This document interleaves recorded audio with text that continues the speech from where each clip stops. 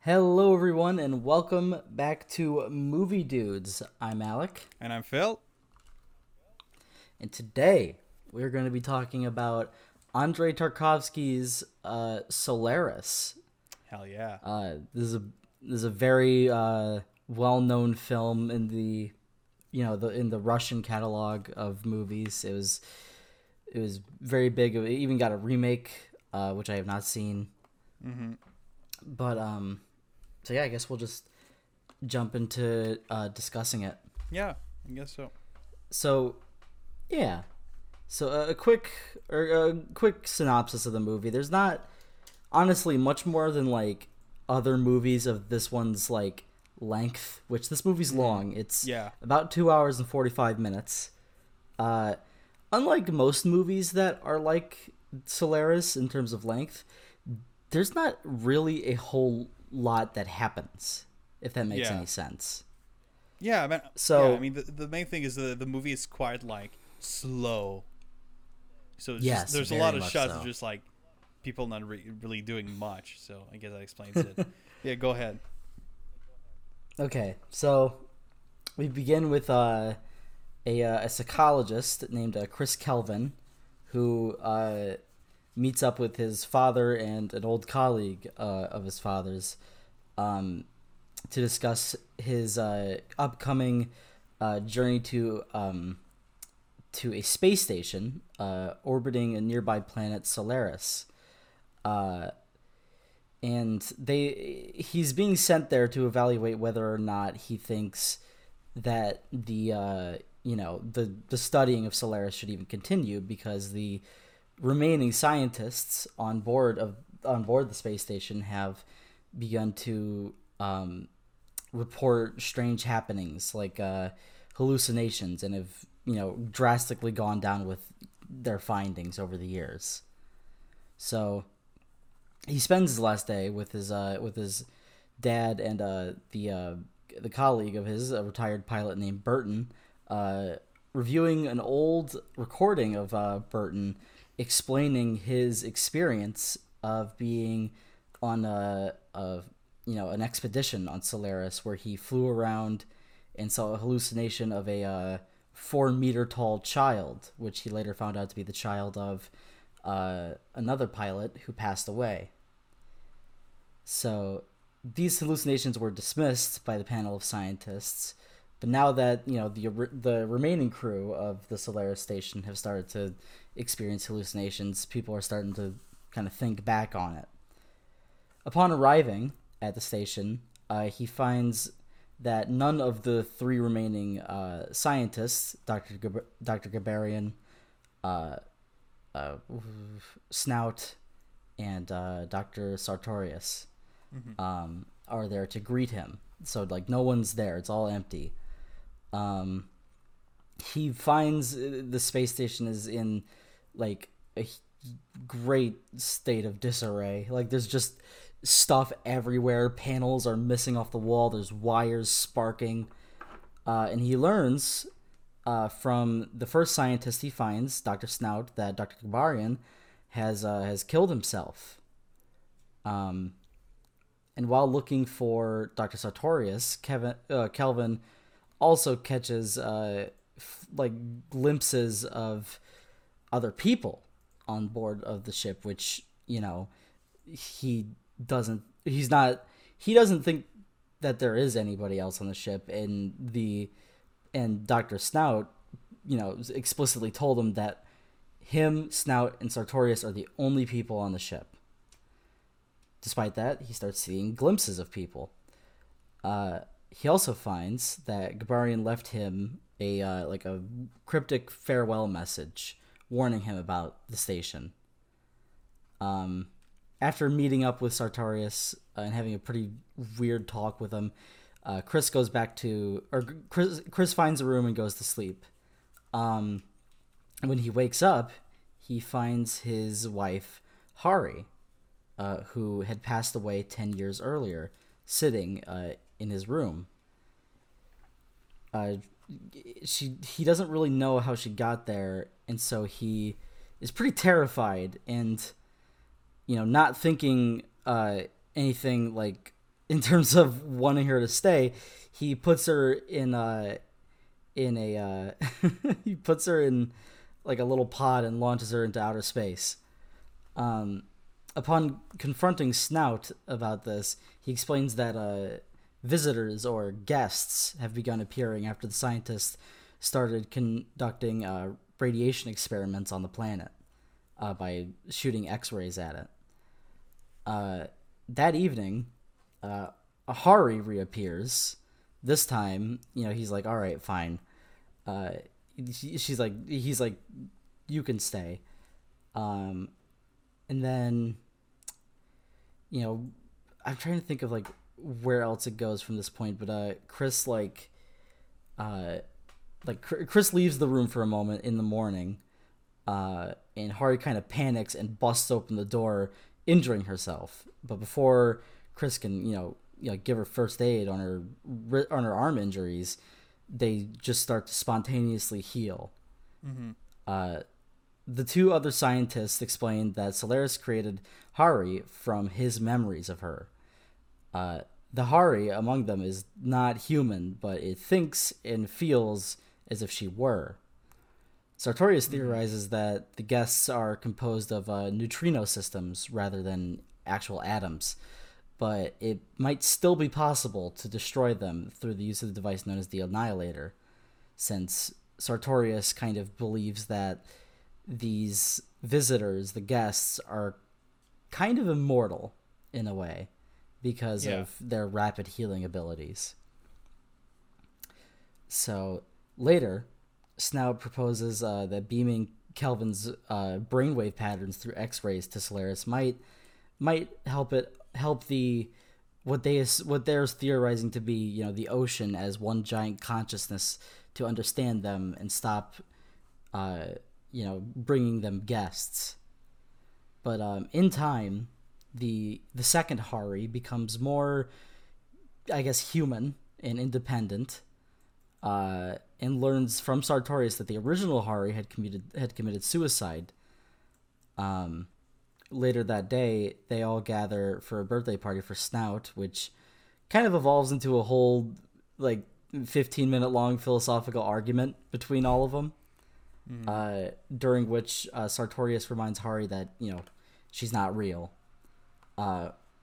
which causes her to attempt suicide later that night, only to really painfully resurrect after remembering, obviously, that she is physically immortal. So it's honestly a really painful scene to watch, and I didn't even remember it happened until I rewatched the movie. I'm like, oh my god. But after she's back, Snout begins to tell Kelvin that Chris, after they shot his beams of brainwaves down to the surface of the planet, the ocean has begun to swirl faster. That night, Chris apparently catches a fever and goes to sleep. And when he wakes up, Hari is gone. And Snout reveals to him that Hari went to Sartorius and asked him to annihilate her using the Annihilator, so that she wouldn't come back and disturb Chris anymore. Mm-hmm. And so now Snout kind of reveals to Chris that since they did broadcast his brainwaves into Solaris, the visitors have stopped appearing, and islands have started appearing on the planet's surface.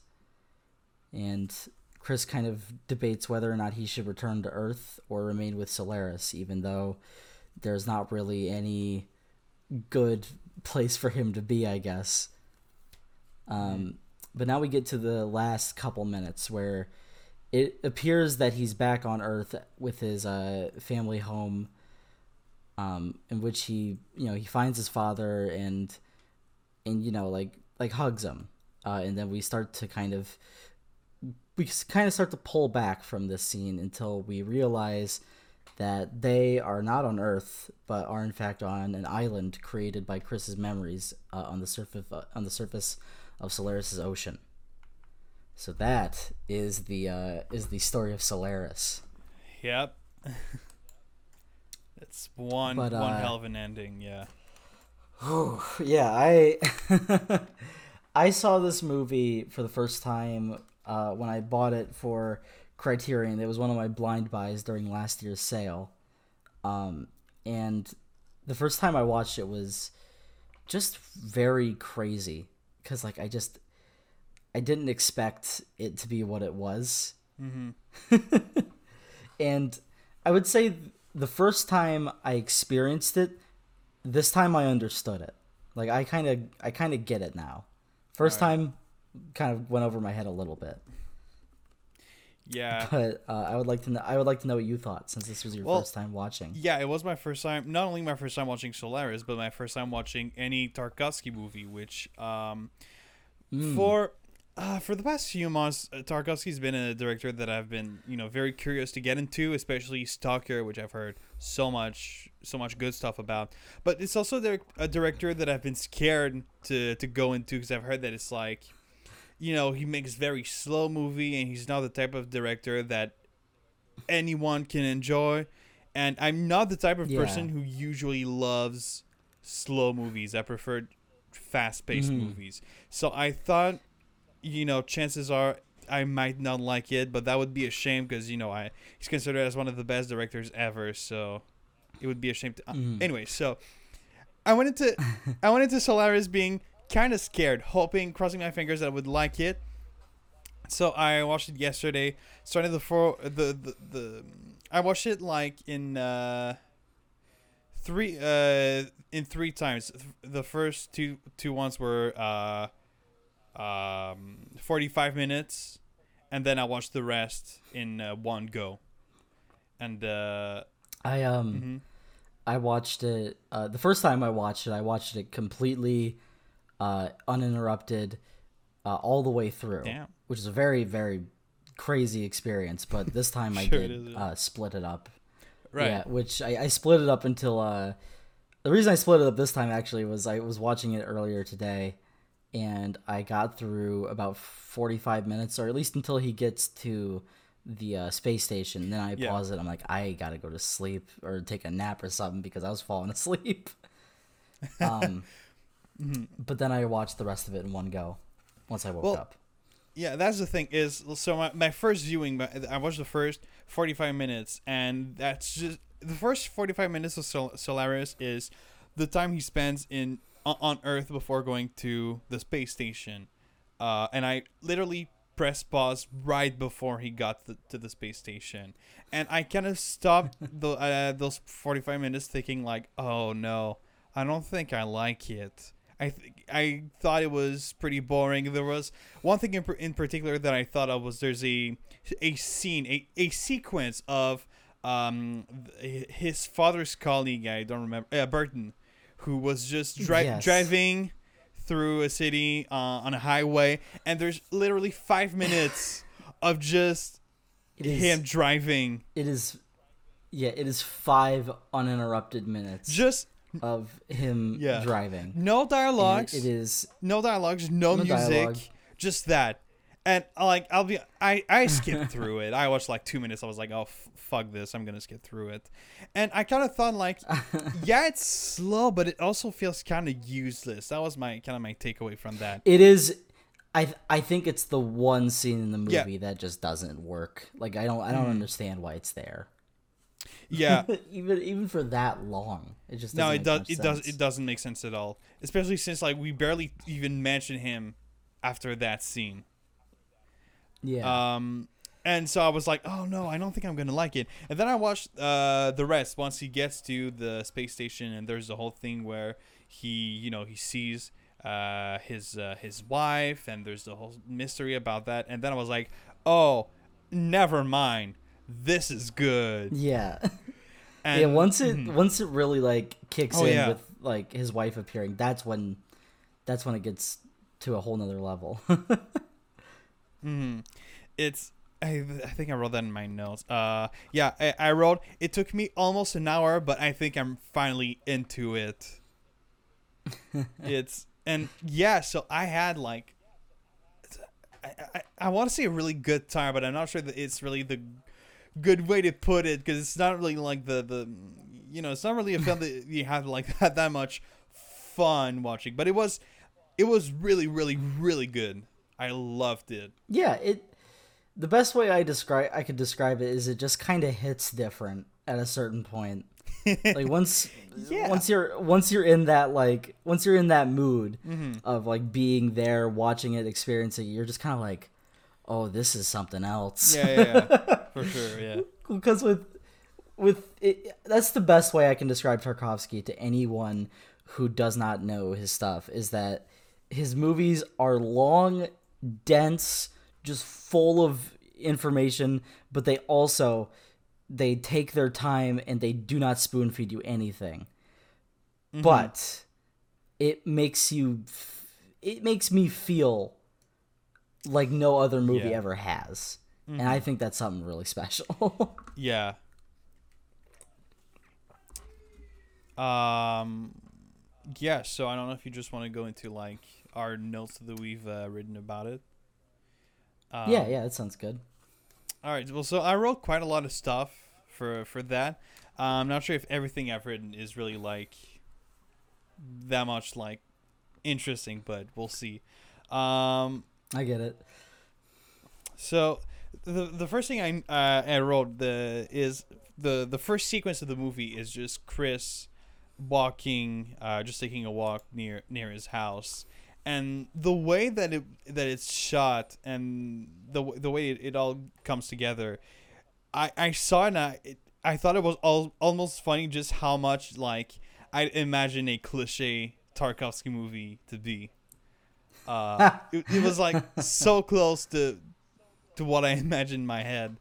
Because nothing really happens in that moment. It's just like him walking, and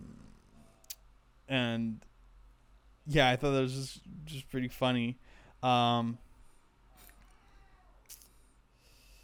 on, let me just look at. There's one of my notes that I guess fits into that is I love like these weird otherworldly landscape shots that Tarkovsky gets throughout the movie. Like the every time that there's a shot of the Solaris ocean, Yeah. it just like Mm-hmm. obviously he filmed it on Earth because there's no way that he could have either created something with a computer like we can do nowadays or actually be in space. But those scenes where we see Solaris' ocean, it really does feel like otherworldly, and I think that's really impressive for a movie that's as old as Solaris is.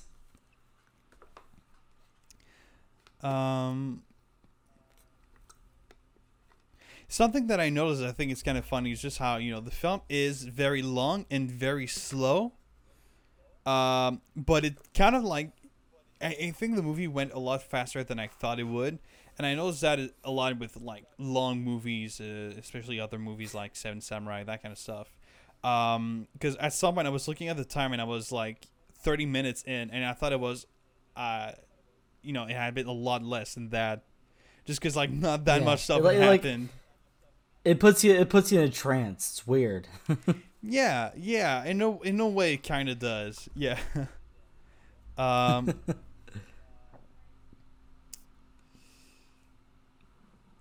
There's something that I didn't expect from that movie that that made it a lot more not enjoyable. That made it more fascinating, I'd say. Is there's something very disturbing about this movie. It's kind of unsettling at a lot of points.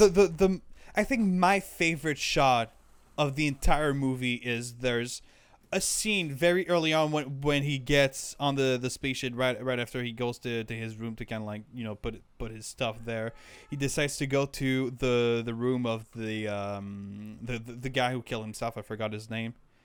Gabarian. Yeah. and he goes to his room and he notices that he left a message for him once he got to the space station, and at some point he hears someone going to the door, and he sees that the door is slowly opening, so he rushes to the door to shut it down. And then he turns around and there's a shot of the room's window that looks into the void of space, and it just zooms until you just see like black. And there's like this big, I think there's also this big like boom sound, this big bassy sound. And I was like, oh shit, what the fuck is that? What's going on? And you know, there is definitely something very scary about like the void of space. So that definitely added to the how disturbing this shot was. I really didn't expect something like that in that movie. Right. And you know, there's something, especially when in the first scenes where you see Harry, it's like when you don't quite understand what's going on and what she is. It's kind of like, you know, there's something about the mystery of her. And just like, you know, they say it's a hallucination, yet when she breaks the door, like, the door is actually broken and it stays broken. Yeah. So that was... it's definitely more of like a manifestation than any kind of hallucination, because it's there. Yeah. And so are all the other, you know, quote unquote guests that we see throughout the movie, which is not much. Yeah. Mainly in the beginning when he gets there. Yeah. I mean, the thing that surprised me was when he introduced his wife to the other guys in the space station, and I like they can see her. That kind of like, you know, that definitely surprised me, because I imagine, like, they say hallucination, so I imagined, you know, just something that he only could see, but you know, then everyone else could see her, talk to her, and she could come up to them and ask them questions. So that, I thought that was very, very interesting. Yeah.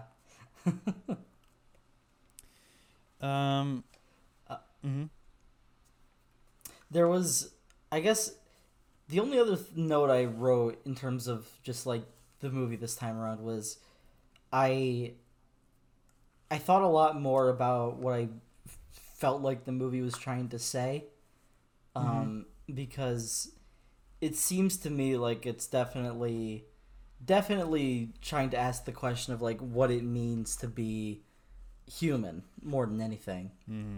Because there's a lot of talk about like, you know, that's not the original Hari, and then, you know, when she tries to kill herself and comes back to life, she keeps saying like, you know, I'm not the real one. And he was like, the one that was real is dead, so you are the real one.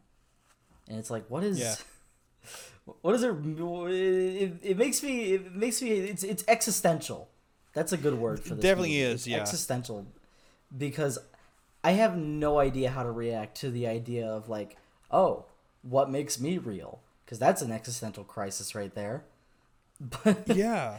But that's the type of movie or that's the type of story that this movie is trying to, I guess, get across, or the type of idea at least.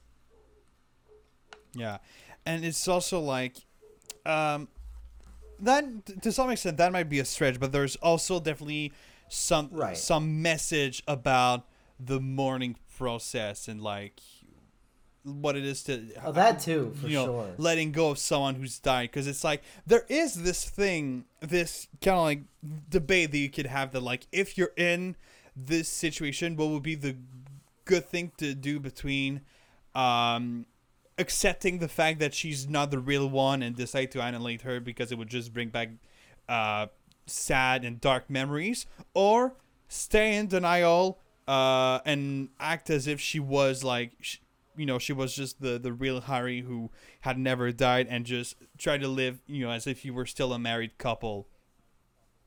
There is something it's something pretty deep about that I think is pretty interesting. Oh yeah, I'm trying to think about where my train of thought was going with with Hari, because there's something else I noticed, but oh god, I can't remember. I'll come back to it if it pops up again. Yeah. Sorry.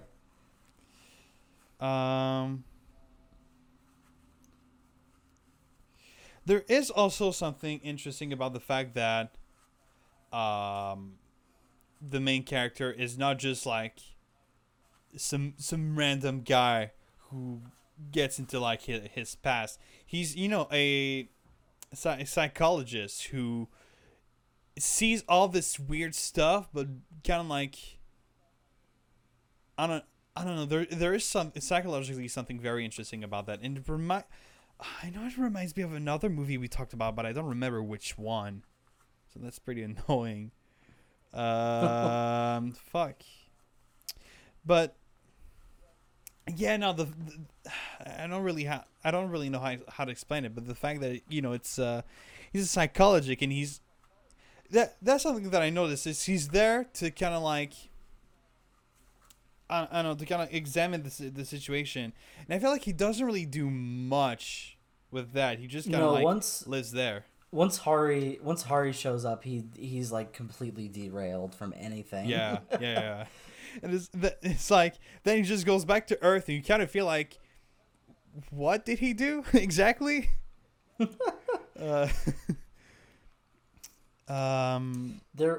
So okay, I realize I remember my train of thought.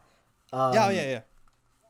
A point to bring up with, I guess, the mourning process that makes his situation with Hari much different from other types of, husband-wife mourning situations is that he wasn't exactly good to Hari on Earth. Yeah. Because it's revealed that he was extremely distant, especially during the scene at I believe it's near the middle of the movie where they're talking about him and Solaris Hari are talking about the whole term, the whole like why'd she kill herself, or like what happened between you two, and he talks about that, and I guess there's a sort of difference in his mind of maybe now that I have a second chance with her, I can really love her the way I was supposed to. But obviously, she realizes that's not a good thing, and takes care of the situation before it can get any more hurtful. And that's crazy stuff, man. Yeah. This movie is really good. The whole every messages in those movies are like really in this movie are really well told. And so for the rest of my notes, I guess what the last big thing I want to talk about is like the end of the movie, which really, really took me by surprise. Because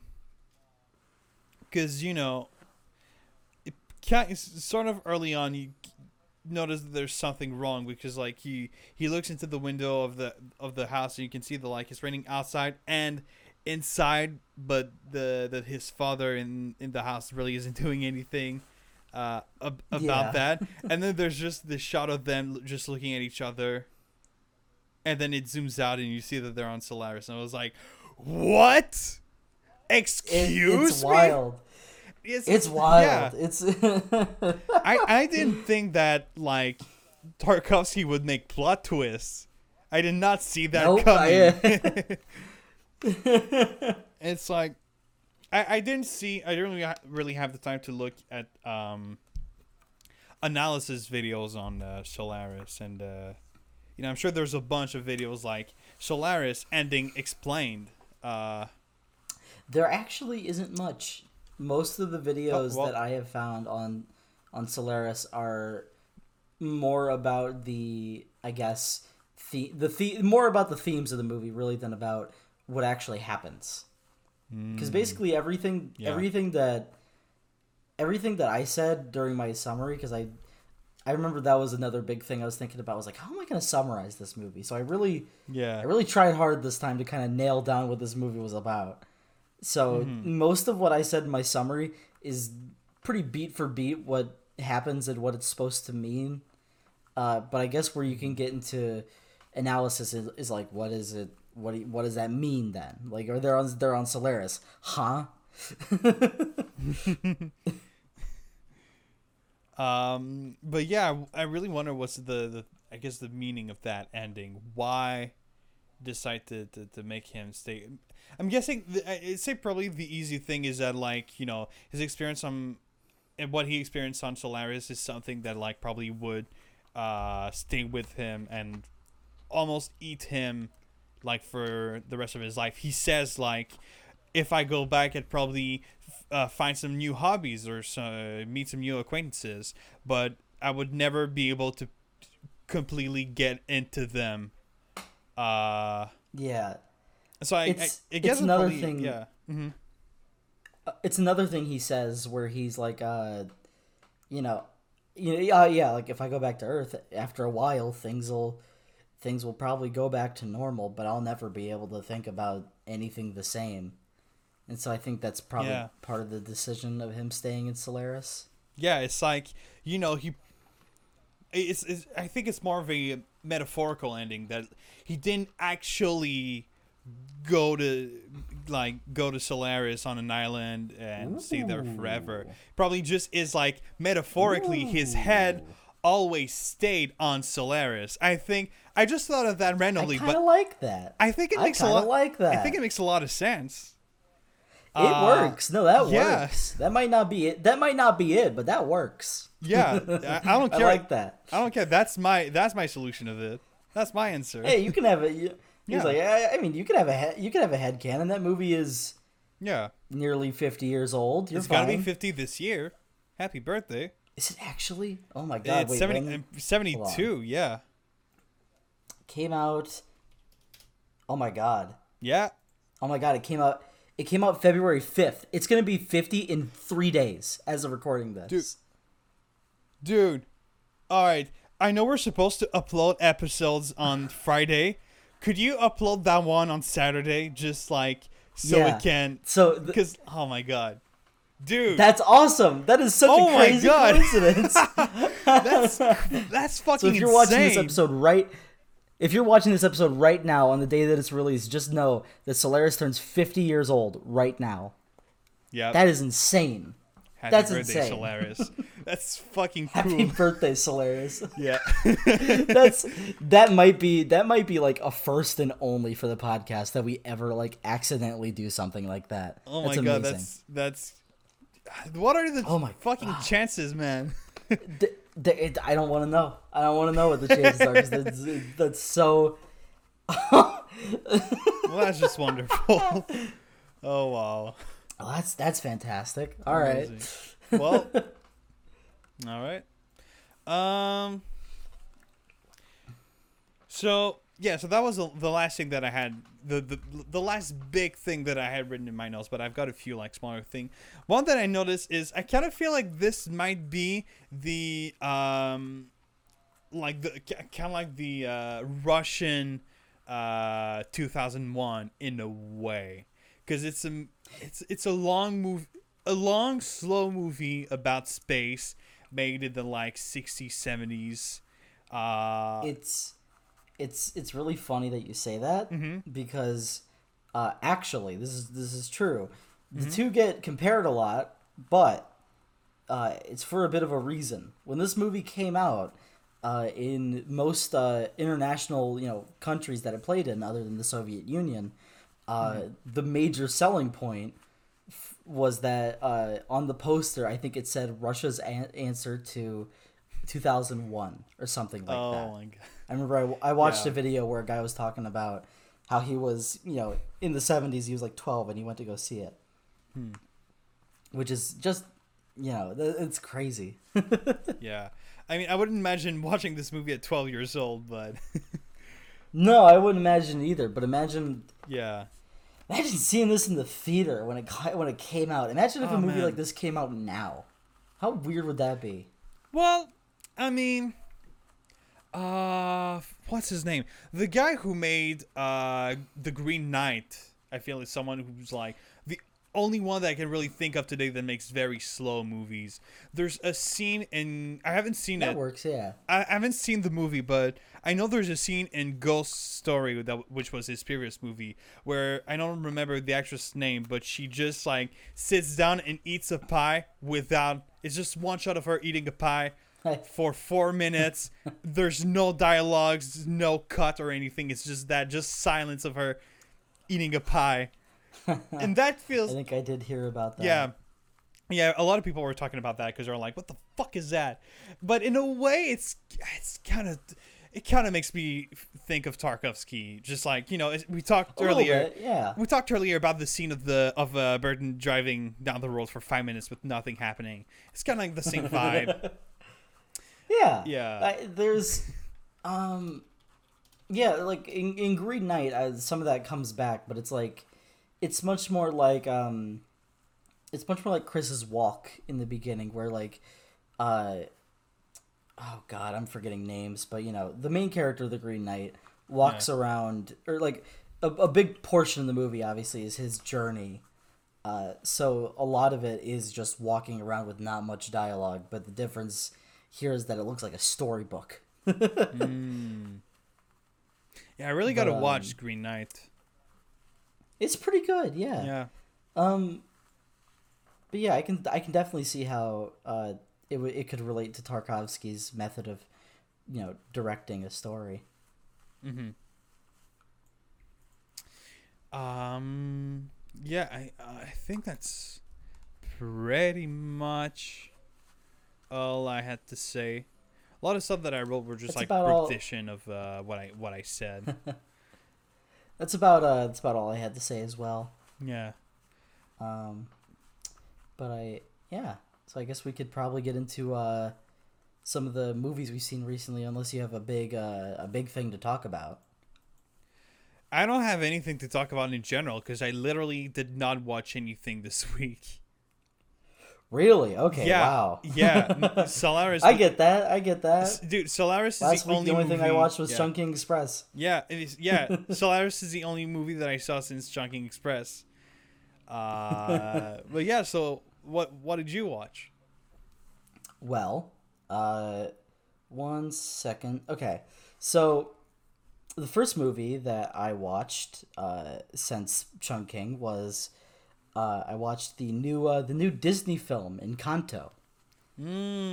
What did you think? And I think it's okay. Oh, okay. A lot of the music isn't great, but that's probably because I'm not the most avid fan of Lin-Manuel Miranda. I like Hamilton, but that's about it. I still haven't seen Tick Tick Boom.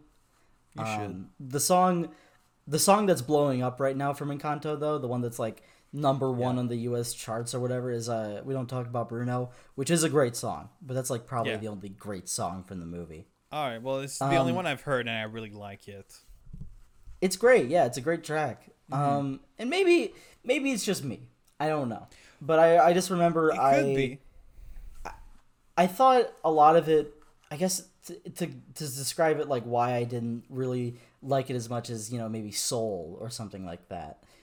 I guess it was probably because like it didn't feel like much happened, because like you get like an hour of build up, and then everything conflict wise happens in like maybe 5 minutes, and then the end happens. So it's kind of it's a little jarring. And it didn't feel like a lot of the characters' decisions made a whole lot of sense. But I think the performances were done well, especially John Leguizamo as Bruno. Yeah, I think it's a decent movie. Like it doesn't do anything to make me think it's bad or anything, but it doesn't do a whole lot for me either. But that's maybe because I just am not the kind of audience typically for Disney movies.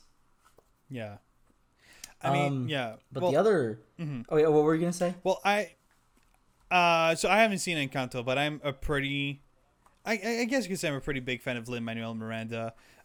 What I'll say is I really like him, especially when he's not performing. Don't want to be mean, but like I saw a lot of memes about like, oh, you just know he really wanted to be Bruno, and it's like to me, Lin-Manuel Miranda is a great songwriter, but he's not the best like singer or anything.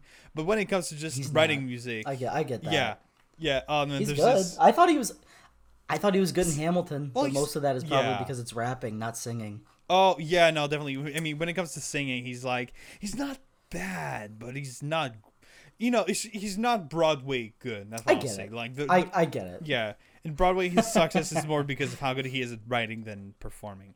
But still, Right. big fan of his stuff. Big fan of Moana. He made the music for that. The music was fucking fantastic in my opinion. You made the music for Moana? Yeah, he did. That is surprising. That's a good he's- soundtrack from what I Yeah, remember. he's the guy who made The Rock sing. So that's pretty good. it's a pretty good claim to fame. I'm good with Yeah. that. I'd probably put that in my Twitter bio if I was him. Oh yeah, Um, for sure. But the other full movie I saw was Nightmare Alley, the new Guillermo del Toro movie. Ooh. All right. But there's a caveat to this.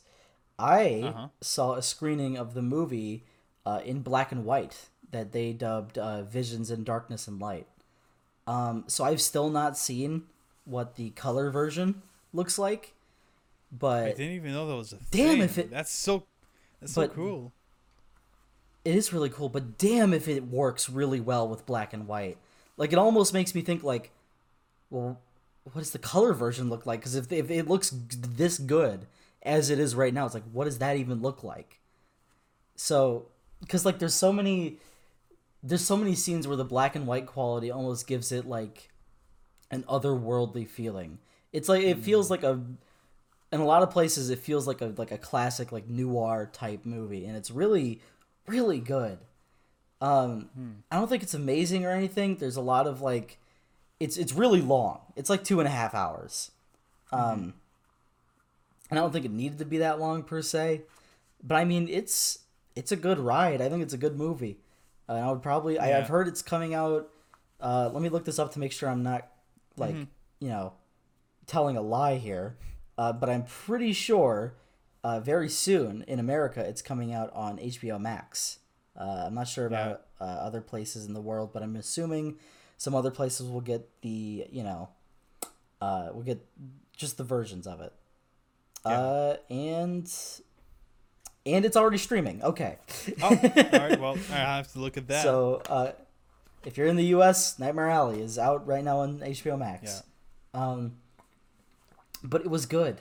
And the last thing I watched, which is a thing I watched for class, was a short film called "If Anything Happens, I Love You," which was directed by Will McCormick and Michael Govier, I think is how you say his name. It was released a couple years ago onto Netflix, and it's no dialogue, animated short about dealing with the loss of a child. And it's some good stuff. It's heavy, but it's good stuff. But that's kind of all that I watched, really. Which I need to get back on that because I've been, obviously school started back up and everything. I've been looking for a job, which will take up time. I've been streaming more recently, especially today and tonight and tomorrow as we're recording this, because I don't know if it's hitting Canada or anything or Quebec, but right now in Northern Ohio where I live, we are going to get hit with possibly one of the biggest winter storms of the last decade. I don't know about like I I don't know if it's gonna hit us soon, but like right now it's really like for February it's pretty warm right now, so I don't know. It was like 50 yesterday over here, and I'm like, oh no, that either means that I'm like either it's a positive thing that means the snow's gonna start melting, or it's gonna get much worse. And apparently it is snowing like crazy. where my parents live. Mm-hmm. And it doesn't look like anything's happening right now because I just looked out of my window. But I guess we'll see. So I'll be Yeah. doing a lot of streaming, or I guess I would have done a lot of streaming once this episode comes out. Mm-hmm. But yeah, that's mainly what I've been up to. All right. Um. What? Yeah. So hold on. Yeah. What did I do this week that is worth talking about on the podcast? There is I got to complain about something real quick. Just got to get it out. Go right ahead. I wanted to talk about that last week, but I completely forgot. So I've mentioned a lot before that one of the things I really want to do this year is get to 1,000 movies on Letterboxd, and I'm definitely gonna get there this year. That's very, very easily doable. But the thing is that's pretty annoying is I was at like 800 and I think I was at around 890 movies, and then one day I wake up, I open Spotify Letterboxd, and I notice that I'm at 875. Yeah. So I lost like 15 movies from my watch list. And Letterboxd went on a purge recently. oh, they did? Is that a thing that actually happened? Yeah, no, it's pretty I heard some talk about it on the subreddit, but they went on a purge of a lot of I guess a lot of TV shows, some comedy specials I think got caught. Some trying to think of other things. A lot of short films got removed. Like YouTuber short films. Like my short film is not on there anymore. Oh. It was for a long time, but I guess either them or Movie Database, which is the database that they pull their movies from. I guess they must have removed it because it's just didn't have enough watches. But yeah, I do remember vaguely hearing that a decently sized purge happened. Oh, okay, yeah. I think they might have deleted some.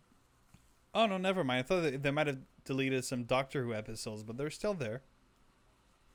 So I don't know. Yeah, there got to be something like that. Yeah, it definitely have a lot of stuff that like aren't really movies. Like I got some TV shows, TV show episodes, some whole TV shows. I've got some YouTube videos. Like I've got all the ASDF movies. I'm trying to remember because I remember there was some YouTube video thing I had on there. Hold up. It's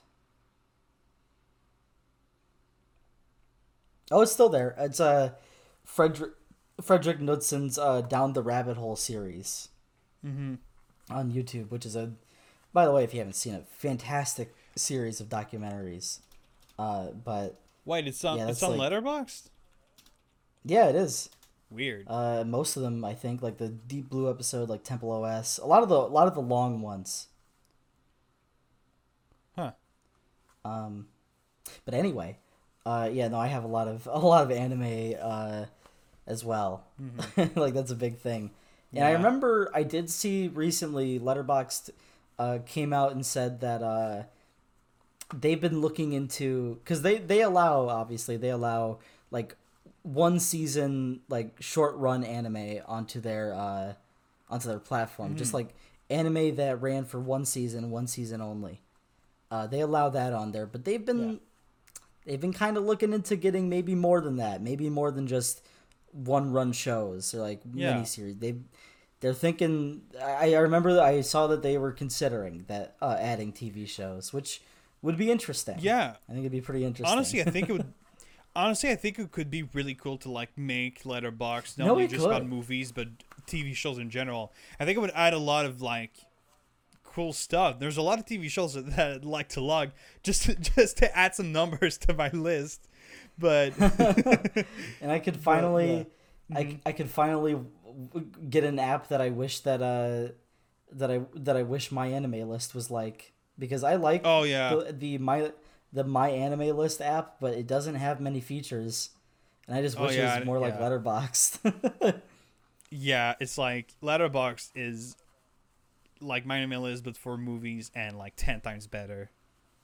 It's true. Also, The a one lot thing I more do, modern the one too. thing I do, oh yeah, much more modern. Hmm. The thing I like about my anime list though is that you can like, I guess, specify the amount of episodes you watched, which is kind of cool. It helps Hmm. me keep track of like the bigger shows that I've been watching, like Dragon Ball. Like I'm able to just be like, I don't even know what episode I was on. 38? Okay. Yeah. But yeah, Hmm. that'd be fun, I think. Yeah.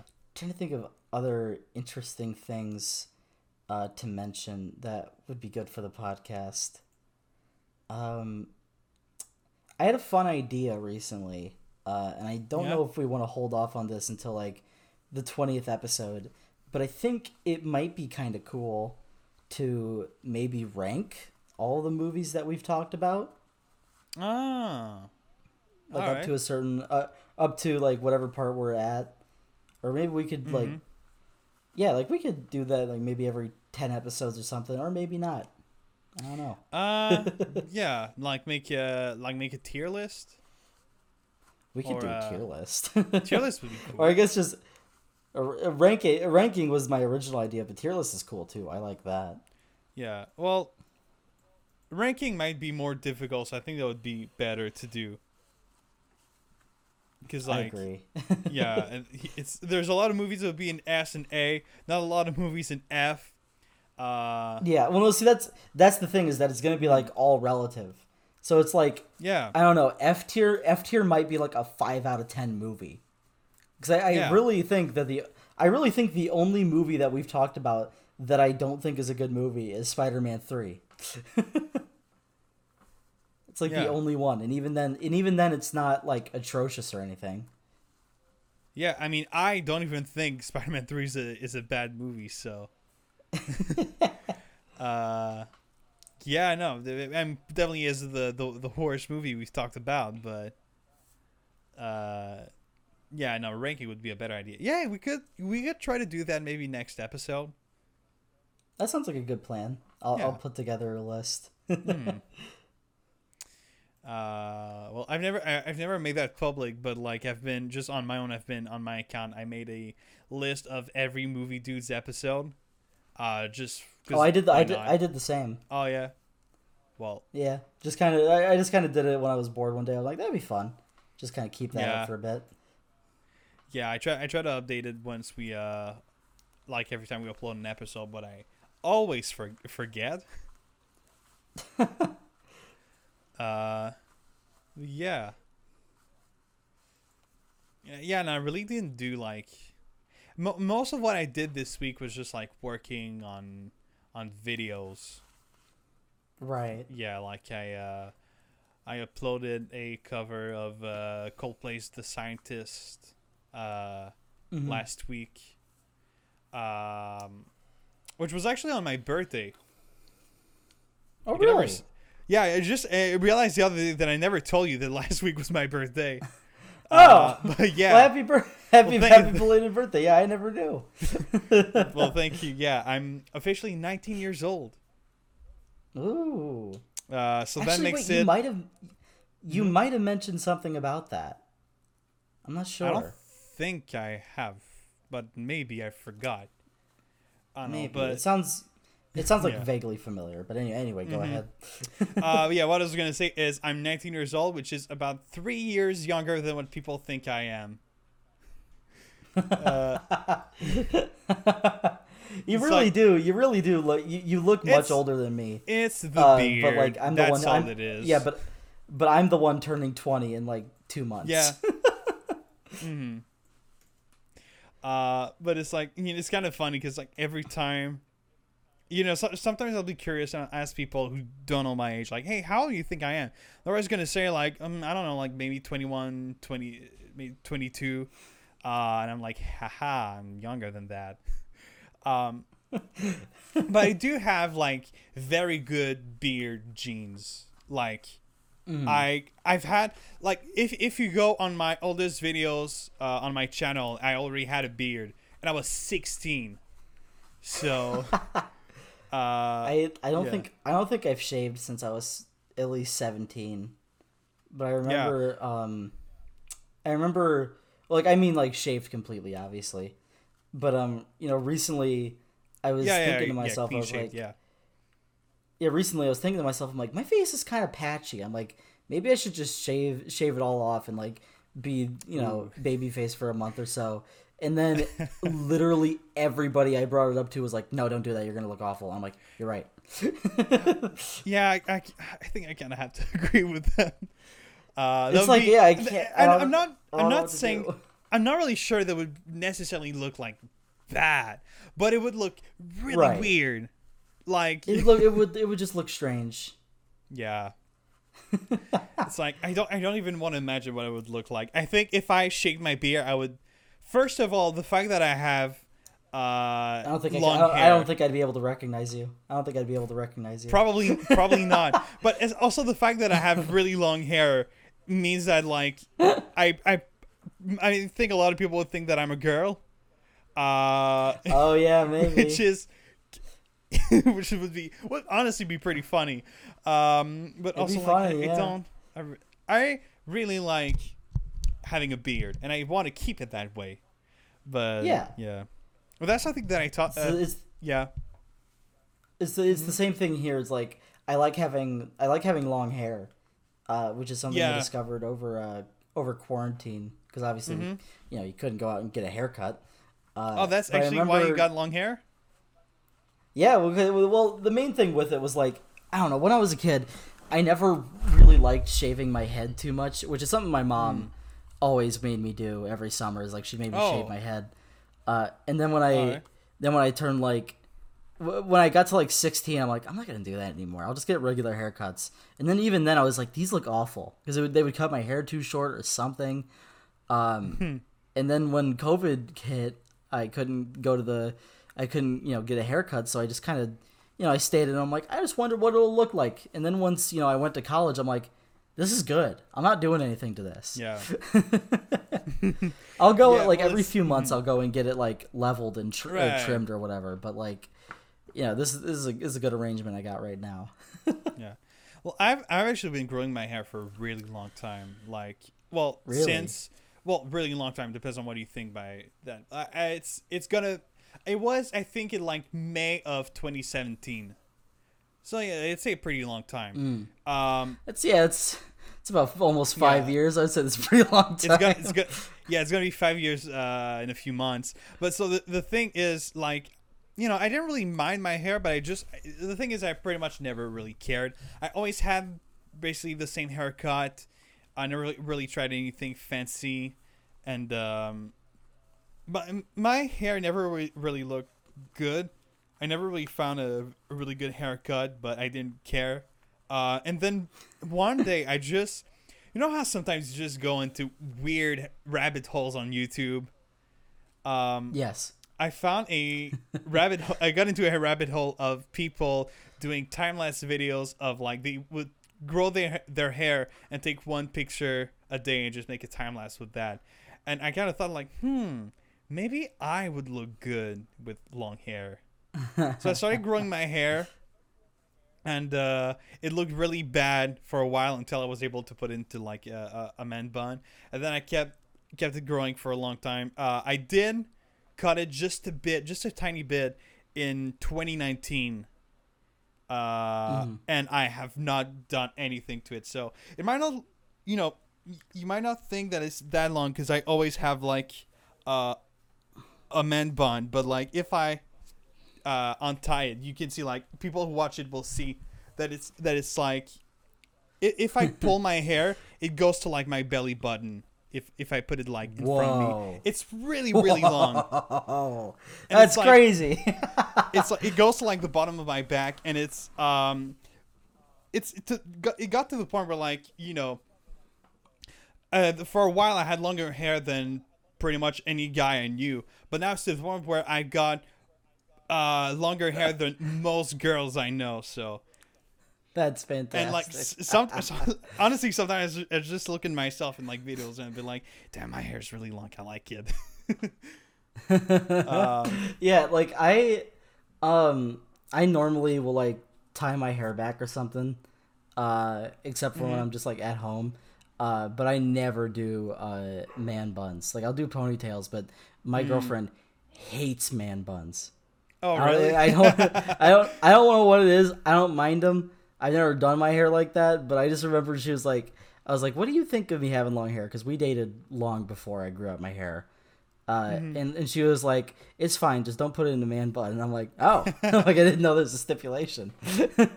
All right.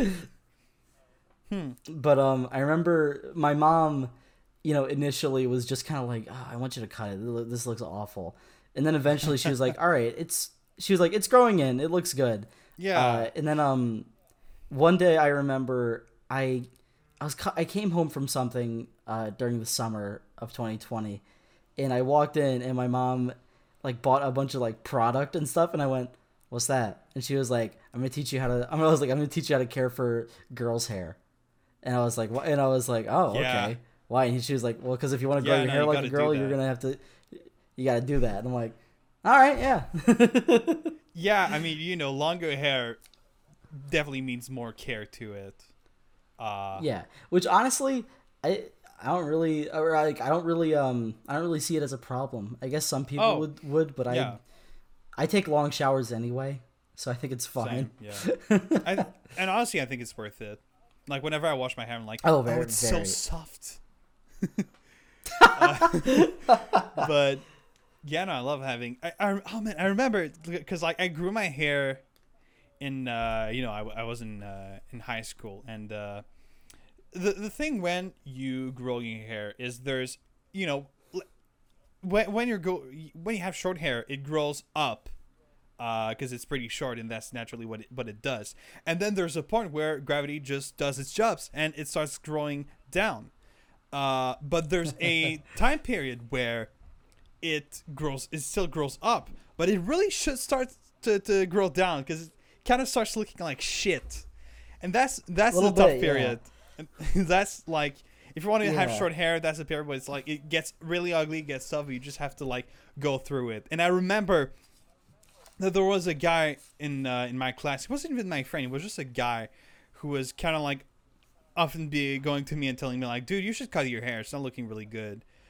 Really? Yeah, and I was like, "Dude, shut the fuck up! I'm not talking about your hair." Asshole. Oh yeah, no, he was kind of like an asshole about that. What's funny is then during the summer after that year, I started like being got long enough that I could put it in a bun, and I got to school the first day of the year, and he saw me with a bun and was like, all right, now it's good. And I was like, yeah, dude, fuck you, man. That's funny, man. Oh, that's fucking funny. I remember the I don't remember what like people around me's reaction to this was, but I just remember because like obviously during quarantine you disappear for like 4 months, and since I don't usually post on social media or anything like that, at least not pictures of my face, it was kind of crazy. And then, once, our family started getting together again, everybody was like, "What the hell is this?" And I still have uncles that are like, "You should cut that." Yeah. But yeah, that's family. Yeah. But you said yours is down to your belly button, which is crazy. Mine is down to the bottom of my neck. It kind of like goes over my shoulders a little bit, but not much. All right, yeah. So it's long, but it's not long. Yeah. Yeah, it's not long. It's long. It's for a guy. For a girl, this would. Yeah, for a guy, it's long. For a girl, it'd be like like a medium-sized haircut. Yeah. Mm-hmm. It definitely was weird the moment where I realized that my hair was longer than my mom's, that's always a funny thing. That is something. Yeah, that's to be fair, she's got hair to like her shoulders, so she never really had like, very long hair, but still, so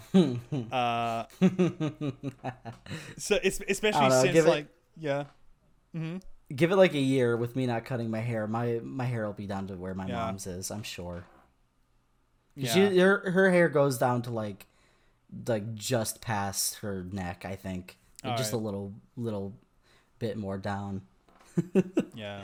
That's funny though. But it's like I remember like when I started growing my hair, people were telling me like, "Oh, give it a year and you is gonna be short again." And it's gonna be 5 years this year, and I have no intention to cut it. Like it is staying this long is gonna be staying this long for a very long time, I think, because I love it this way. Yeah. Mm-hmm. No, yeah, like my family, the guys in my family, except for my grandpa for some weird reason, have like Mm-hmm. a pretty consistent, uh, hair loss track record.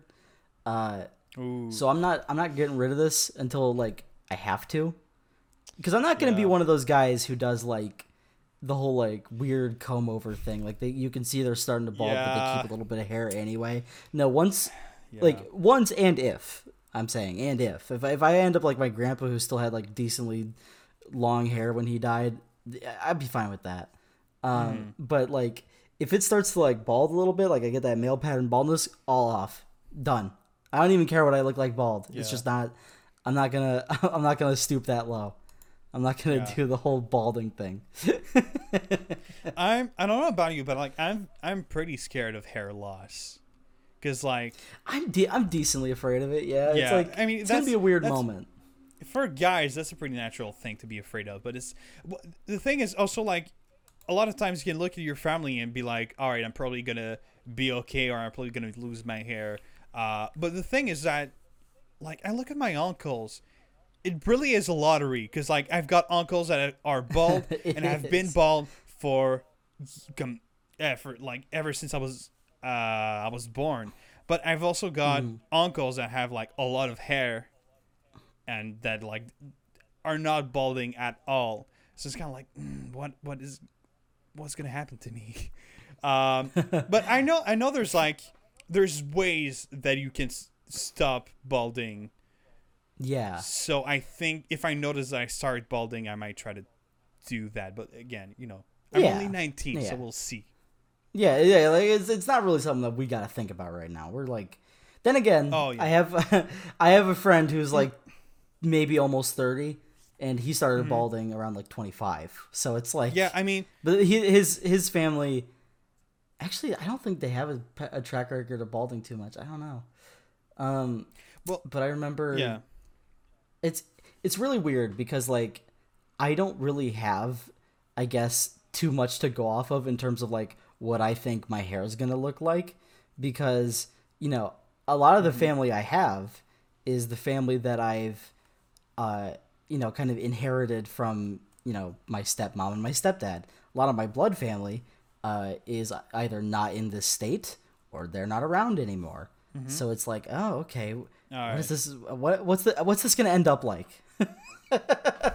There's So like a it's like, mystery okay, to it. Yeah. it's a little bit of mystery to it, but I can see, I can Hmm. see my grandpa on my dad's side, who's, Yeah. he's nearly bald, and then I have my grandpa on my mom's side who had hair down to his neck when he passed away, and it was like, what's the how Hmm. crazy is this gonna get? Yeah. It really is a lottery. um, but yeah, if I ever get to a point where I'll have to like shave my head, I just hope that I'm gonna look good bald. Yeah, I don't Cause I don't like, think I'll ever go like I would think I'd keep the facial hair. yeah, I would never shave oh that yeah, off. I would oh yeah. It's like especially leave if I it. get bald, like bald and clean shaved is just no, no, thank you. Like, Here's okay. here's a really funny idea. uh I huh, think if I lost all my hair, I wouldn't have too much going for me. So I think it'd be really funny if I got like jacked. Like if I went bald like in a few years, wouldn't it be really funny if I like it's just like you go from me right now like I'm kind of fat, and then like I kind of fat with long hair, and then just like time jump 10 years, bald, dude, jacked. That would be hilarious. dude, you'd become the Rock. Oh my god, I saw this. Yeah. The Rock, I don't know why, Hmm. but The Rock might be like the funniest looking celebrity to me. I don't know what it is. But every time I see him, I Yeah, kind of I laugh think because I he's get he's it. kind of comical.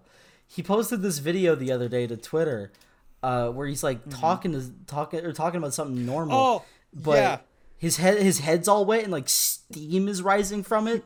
Yeah. And I was like, what is happening right now? I'm like, it was the weirdest thing I've ever seen. And I'm sure that happens to like People were bald like, people "Dude." all the time. Uh-huh. But my first thought was like, what the hell is that? I think people were like, dude, the rock's melting. Holy shit. That's really funny. It's I think someone was like, you could probably cook an egg on that. But speaking of like bald people, there is something really weird about seeing old pictures of The Rock when he had hair. Like, you know, the It's famous, something weird, isn't it? you know, the famous picture of him with the turtleneck and just like that picture is incredible. That picture. Yeah. It's such a it's so good. Oh man. Oh, and you got Kevin Hart that like copied it. Because of course he did. Oh my god, that's right. Dude. Have you ever seen the picture of The Rock in high school where he looks like a Yeah. where he looks like a bouncer at like a nightclub or something? It's one of the funniest things I've ever seen. It's so funny. Because it's like it's like I think I look old. Like holy shit, The Rock. The Rock looked like he was 40 in that picture. He looks exactly the same. Like, give him a mustache and give him hair. He looks exactly the same. It's like, but oh my god, man, it's like I've been looking at videos of him and Kevin Hart, and they're just like such a good duo together. They are a good duo together. I remember I saw a little bit of that Central Intelligence movie they did a few years ago. It wasn't like great, but it was funny. Which one was it? It was the one. It was the one where they like. Is it the one they where were they're like high school? They were in high school together, and when they were in high school, The Rock was really fat. Is that the one? I think that might be the one. Oh my god, that might be the one. I remember when it came out, everyone was like, "Dude, Fat The Rock, what the hell is that?" Fat Rock. Hold on, I gotta look this up now. Yeah. Fat The Rock movie. Yeah, Central Intelligence. Yeah. Yeah, fat Dwayne Johnson. Oh my god, that's so funny. That's such a strange thing to look at. Because like he's always been very buff. Yeah. So like. Oh yeah, that's really funny. But yeah, no, it's just like watching videos of him and Dwayne and Kevin Hart being like, "Hey, it's like, hey Dwayne, how tall do you think Google says I am?" Honestly, to be really honest, like to be serious, 4'2", and it's like, it is always funny. Every great duo in comedy have like a tall one and a short one, and usually it's gonna be like a tall, thin one and a short, fat one. But you know there are exceptions, such as this one. Yeah. But there's, I don't know. There's just something strange about people who are like taller than like 6'4". Like people who are like big tall. That stuff's crazy. Yeah. I have a friend who is very, very tall. And when I lived in a studio apartment, I remember one time I was like, "Hey, could you like lay on the floor for like just a second?" Yeah. It was the most insane thing I've ever seen. He reached from my kitchen to my couch. It was like I don't even know how he does that. But like, have you ever seen? Do you know? Yeah. What's that? Well, do you know how tall he was? I think he's like maybe 6'5", 6 something like that. He's a tall man, very tall man. Oh yeah. I went to school with a guy who was around that high. He was like 2 meters tall. But like I went to like. I went to school with him from like elementary school to high school, and he was always the tall one, but there was especially in elementary school he was like still average tall, and then there's a point like in middle like high school where he got like very, very tall. I was like, dude. Yeah, it's like what the fuck? It's like the point where everybody stops growing, but he just kept going. Well, not even that. I had a friend like that.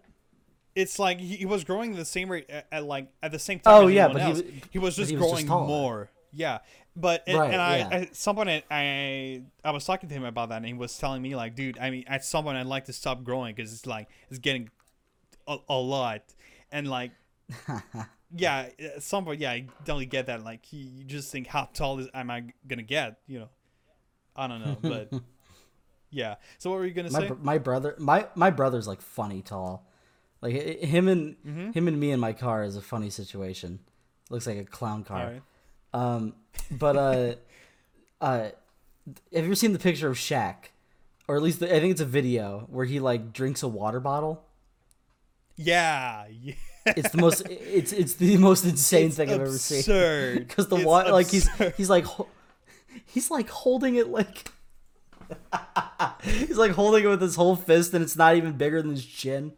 And it's like, what's happening? So funny. It's like the Um, size.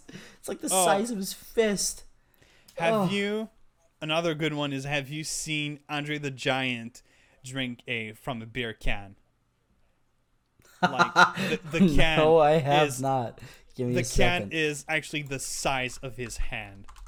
Like it's insane. Andre the Giant beer can. Oh, Yeah. that is the size of his hand. That's Yeah. insane. That's crazy.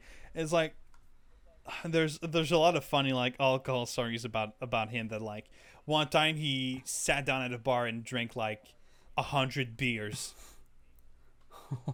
and he got like he passed out because obviously he like it's 100 beers. Oh, yeah. He might be like 7 Yeah. foot something, but it's still 100 beers, and Yeah. like he was with two other wrestlers, and they had to like drag him to his hotel, which must have been like one hell of a challenge. 'Cause, Oh like, no, that's that would have been awful.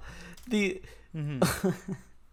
the fact that okay, 100 beers obviously is impressive, but the fact that he was alive after that is even more impressive because that would even like something. Oh yeah. Even like 50 beers in one sitting would kill a regular man. But Andre Yeah. trucked 100 beers and just kept going. Oh, it was. That Oh yeah. is- It's just something. My brother told me something that I thought was hilarious, which is, fun fact: if you eat 30,000 bananas in 10 minutes, you'll die from radiation. And it's like, no, I think you'll die before 10,000 bananas. Die from radiation. Yeah, because it's got like I think potassium. So the radiation like, thing yeah. is much. The radiation thing is like the funny part to me because like it's like obviously you die from like maybe even like 50 bananas, maybe, or at least get 10 really minutes, sick. uh, The fact I that don't think you'd die with radiation- 50, but you'd get really sick. Yeah. you would get really sick. At least 100 would kill you. It has to. I always think that's I'd have to- fascinating. yeah. Oh, I always yeah, think it's fascinating when it's like how many of these in one sitting would kill me. like if you eat something really happy or really healthy, like even like a celery stick. Do you think you could eat like endless celery sticks and be fine? Because it's just like water mostly. Hold on, I gotta answer my own question Well, now. yeah, but there's such a thing as like water poisoning. Like you could die from drinking too much water. Like not because it's water and it's really. Oh, yeah. Just because you need to drink it doesn't mean that like it's infinitely healthy and it will always be healthy no matter what the quantity is. I didn't. yeah, uh-huh. I didn't find anything. I didn't find anything to answer my question, but I did find a suggested term, which was how much is too much celery, which is a really good sentence. Oh God! How yeah, much is too much celery? I don't know. Apparently one cup of chopped celery daily is fine enough. You would probably die from malnutrition before you died from the celery. That makes more sense. Yeah, definitely. Oh, definitely. Yeah. Well, it's like, I mean, celery is healthy, but it's like not a lot of, like as you said, it's basically Yeah. water. There's not a lot of stuff. it's solid crunchy water. It's not real food. Yeah, it's like cucumbers. Yeah, they're both kind of like Really. that. Oh, dude. Um, this summer I went to a friend's house and she made me try some cucumber flavored gin. Like it's like one of those very low alcohol drinks that are very sweet. Which is honestly the only kind of alcohol that I like to drink, and that one was cucumber. Oh yeah, flavored. I forgot the legal drinking age was 19 in Quebec. Actually, Is that true or is it actually, 18? it depends on the province. In most of them, Really? it's 19, but That's what I thought. In 3 others, including Quebec, it's 18. So Wow. we're the lucky ones to get to drink at 18, like most countries. Yeah. 21, by the way. Yeah. What a mess. Okay, here's my thing. I am not usually the type of person who thinks that changing a law is a great idea. But the fact that I can die the fact that if in the event of a random draft, like if that were a mandated thing, I could get drafted against my will, die for my country at the age of 18, but not be able to drink alcohol or smoke cigarettes until I'm 21. That seems unfair to me. It seems like, well, if you can kill me, it is. If It is. if you If you can put it that legally way, make me yeah. fight for you, if you can legally make me fight for you, shouldn't I be able to do all this other stuff? I can't even rent a hotel room in most places until I'm like a certain age. Did you know that? That's the most insane I can't rent a car until I'm 26 in my state. I think that's true. It's the most insane thing. You can't what? Rent a car age. Rent a car. USA. Yeah. Why? Yeah. Why specifically rent a car? Like you can't. I don't know. You can get a driver's license. You can buy a car, but you can't rent it. If you get a car, you gotta keep it to yourself. The minimum age for most car rental places in the United States is 25 years old.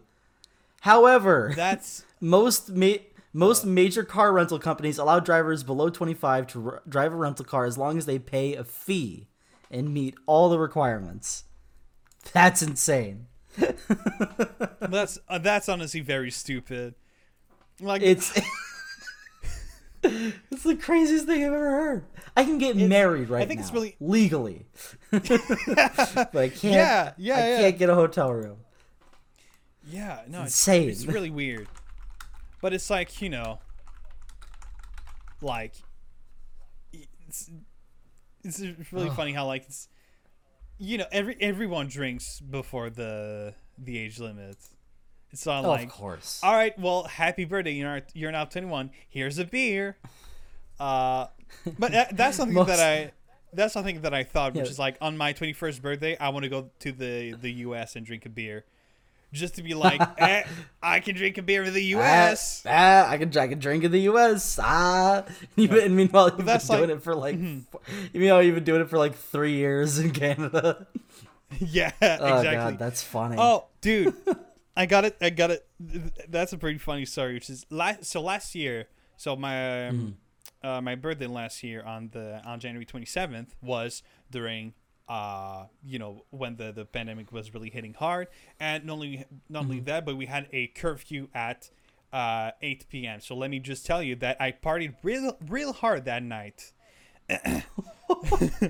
And so no, but seriously, what I did was with my brothers, we went to a convenience store, and we just got each other, like we bought some drinks.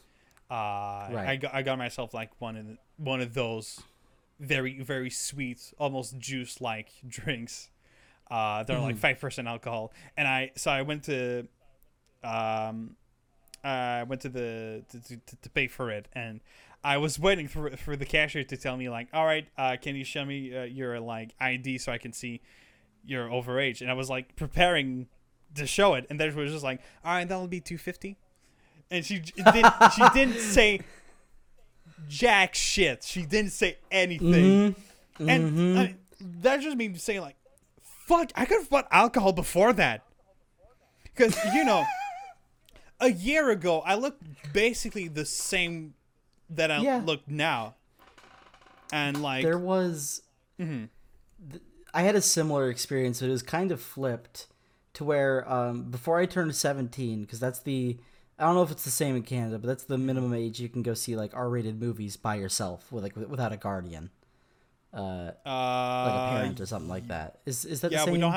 we don't have the same rating thing here, so I'm not sure. Oh, right. We have anyway. See, that's the stupid. We have there's one for Canada, and there's another one for specifically Quebec, because you like to do things ourselves here. I don't know why. I don't know. I'm kind of interested now. Yeah, Quebec rating system. It's like based on age. So it's like general, which is anything. There's 8 years older, 13, 16, and 18. And I'm not sure. It's like obviously porn movies are 18, but I'm not sure what other movies are. Like, hold on. Okay. Oh no, that doesn't say anything. Yeah. Yeah.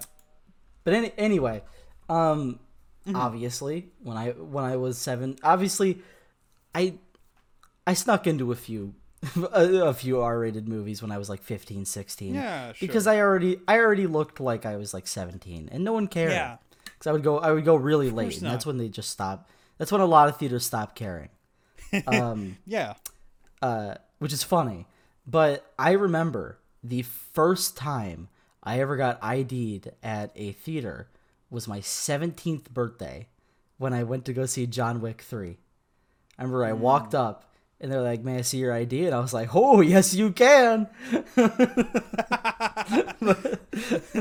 I was like, "Well, that would have been really bad last week," because I remember the week before I went to go see Us and I was not 17. But there's one really funny time, because I this was that summer when I was 17, but my friend was 16.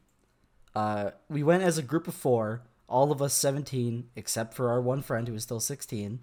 We went up. I think we were going to go see the Child's Play remake. We went up, and it was like, oh yeah, okay. The first 2 got through, and I was paying for my friend's ticket. We go up, and the guy goes, "Oh, can I see your ID?" And I went, "Sure." And then I realized that I left my wallet at home. Like, I brought like $10 for the movie with me, but like I forgot my wallet at home. I was like, oh no. So I had my mom send me a picture of my ID, and I showed it to him. He's like, "Okay," but he marked the tickets with CID. Like look at his ID. And so I'm like, oh no. I'm like, they're gonna check my friend's ID. I'm like, we are going to get kicked out of this theater. And then I went up to my 2 other friends who were 17. I'm like, we got an issue. And so what we ended up doing was we ended up trading a ticket with them so that we could get him through with no problems.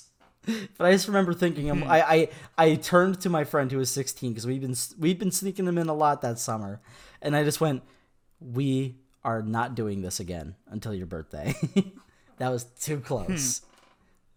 This is just stupid high school stuff that we did. It's just good times. Yeah. Yeah, so I looked into like how the ratings work in here, and it's basically you got general, which is anyone. You got 13 years old or older, which is strongly recommended that you'd be 13 years older. But if you're younger than that and accompanied by someone older, you can get in. And then it's 16 plus and 18 plus, which are like you have to be 16 or you have to be 18. And I'd like to find examples of movies that like you have to be 18 to watch, but I'm scared that I'm gonna find like not the right stuff that I'm looking for. I understand that. So for us, yeah. it's like So okay, this is how the rating system works in America. Yeah. Um, at least for the higher tiers, because it's like obviously we have G, which is general audiences. That's everybody. Mm-hmm. Yeah. PG is like young kids, like maybe like 6 or 7 and above. Mm. PG It's like 13, Disney. Yeah. obviously teenagers. And then there's R. Um, but here's the weird thing with the R rating. I don't know if it's the same where you are, but it's not just like 13-year-olds accompanied with a parent that can get in. If you are like any age, I think, unless like the theater stops you, you could probably bring a 5-year-old into an R-rated movie if they're your kid. I think that might be allowed. I think that might be allowed over here. I'm not entirely sure. Because I haven't met anybody crazy enough to do it. Because it's stupid. Yeah. Why would you do that? Yeah. But I have heard stories about how very young kids got into very not good movies for young kids. But there is a less talked about rating in America, and that's NC-17. I know about with, that one. Yeah. I Yeah, heard about it. with restricted with the R rating, you can it's the thing where you can get anybody in as long as like the guardian is there. No, if it's NC-17, you have to be over 17. There are not a whole lot of movies that have gotten that rating. But actually, now that I say that, I'm kind of curious what did. You see, there's like American Psycho. I'm guessing. I haven't seen it, but I'm guessing that fuck, what's it? Goodfellas. I'm guessing the Goodfellas is gonna be there, because with the amount of times that they say fuck, and there is some like pretty big like violence. Yes, it is there. Goodfellas. There's the Godfather 3, but not the 2 first. Really? Here's something that you're gonna find probably pretty funny. All right. So I learned this the other day, and I don't think I didn't mention it with our American Psycho episode, but I remember researching this because I remember with the copy I have of it, it's labeled as the unrated version, and I'm like, well, why is that a thing? Right. And so I looked up. I'm like, why did they do that? So here's another really funny thing about censorship in the U.S. You can't say asshole on most TV stations or movies unless you want to get an R rating or something. Which is weird. You can say ass. You can do that. You can't say asshole. Mm-hmm. I've seen a lot of times on TV where someone will say asshole. Ass is not bleep, but the hole is. That's very strange. I've seen that. Yeah. I remember there's a version of American Psycho out there. I think it's the original version that was shown in theaters, where when Patrick is about to have sex with those prostitutes, and he says like, bend down so she can see your asshole. In the original cut, it cuts when he says hole. It just he's just like, bend down so she can see your ass. It's really weird. But I remember that being one of the only like notable changes for the uncut version, which is like really weird. I don't understand. It's very, very strange. To me, it's interesting to see like for certain ratings what you can and what you can't say. Like, it's it's always an example that I have is How I Met Your Mother, which talks a lot about. There's a lot of jokes about sex and about alcohol and stuff like that, and the show's definitely meant to be watched by people that are like in their early 20s, and mostly people in their 20s. But obviously since it's on TV, they can't say like fuck. But it always surprised me how they can easily get away with saying like son of a bitch and like you're a bitch. I don't know why that kind of surprises me.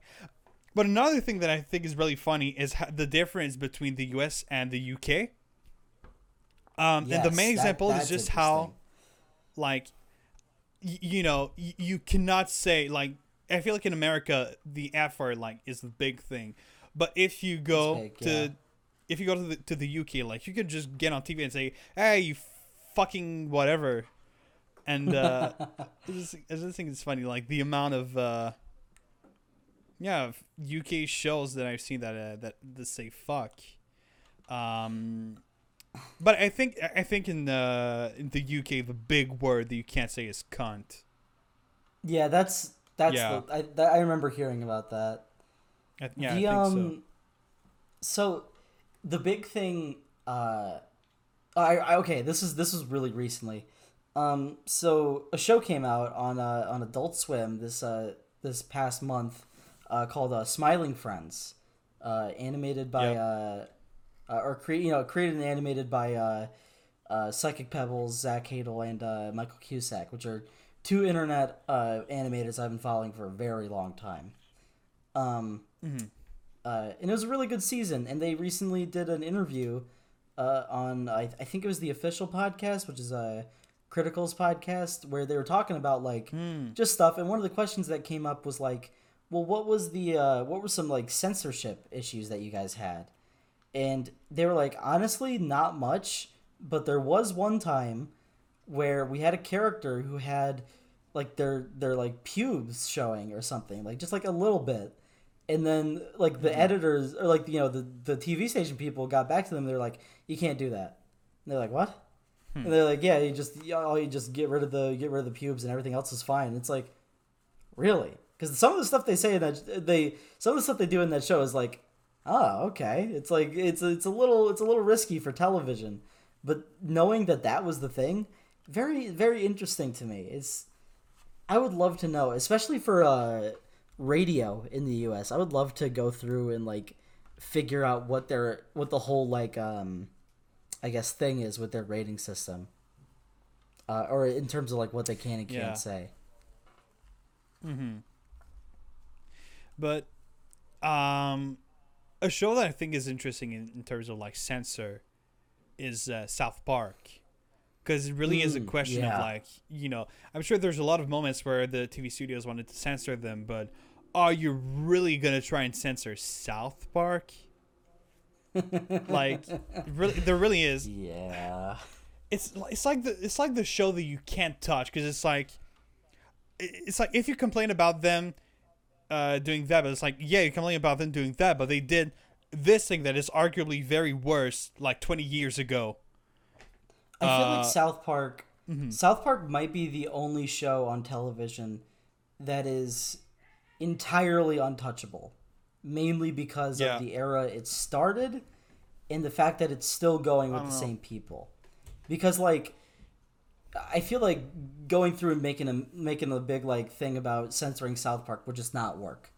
And I would probably lump other shows like It's Always Sunny into that, because I remember I watched a recent episode of that show recently, and it was like, oh, okay, they still try and get away with quite a bit. So it's like, okay, I guess older shows like that definitely still can get away with a lot, but I feel like we're not gonna be able to see another show like that, at least on TV. Streaming services, whole other thing. Because I guess there's the whole thing with streaming services now, and that's another thing they talked about on that's another thing that Zach and Michael talked about on the Smiling Friends podcast that they were doing. It was like, it's really different for like in terms of like what you can do on TV and what you can do on streaming services. Because on TV, you don't know who's watching, you don't know who got there, you don't know if it's like a kid who stayed up too late or something. But with streaming services, if they're on your show, they wanted to watch it. So it's like not a whole lot of there's not a whole lot of like plausible deniability there. It's definitely their fault if they're watching your show. So I think that's kind of interesting to think about. I think what's interesting too about South Park is it's like it gets compared a lot with shows like The Simpsons and Family Guy, because they're like cartoons made for adult that started around the same era, like in the 90s.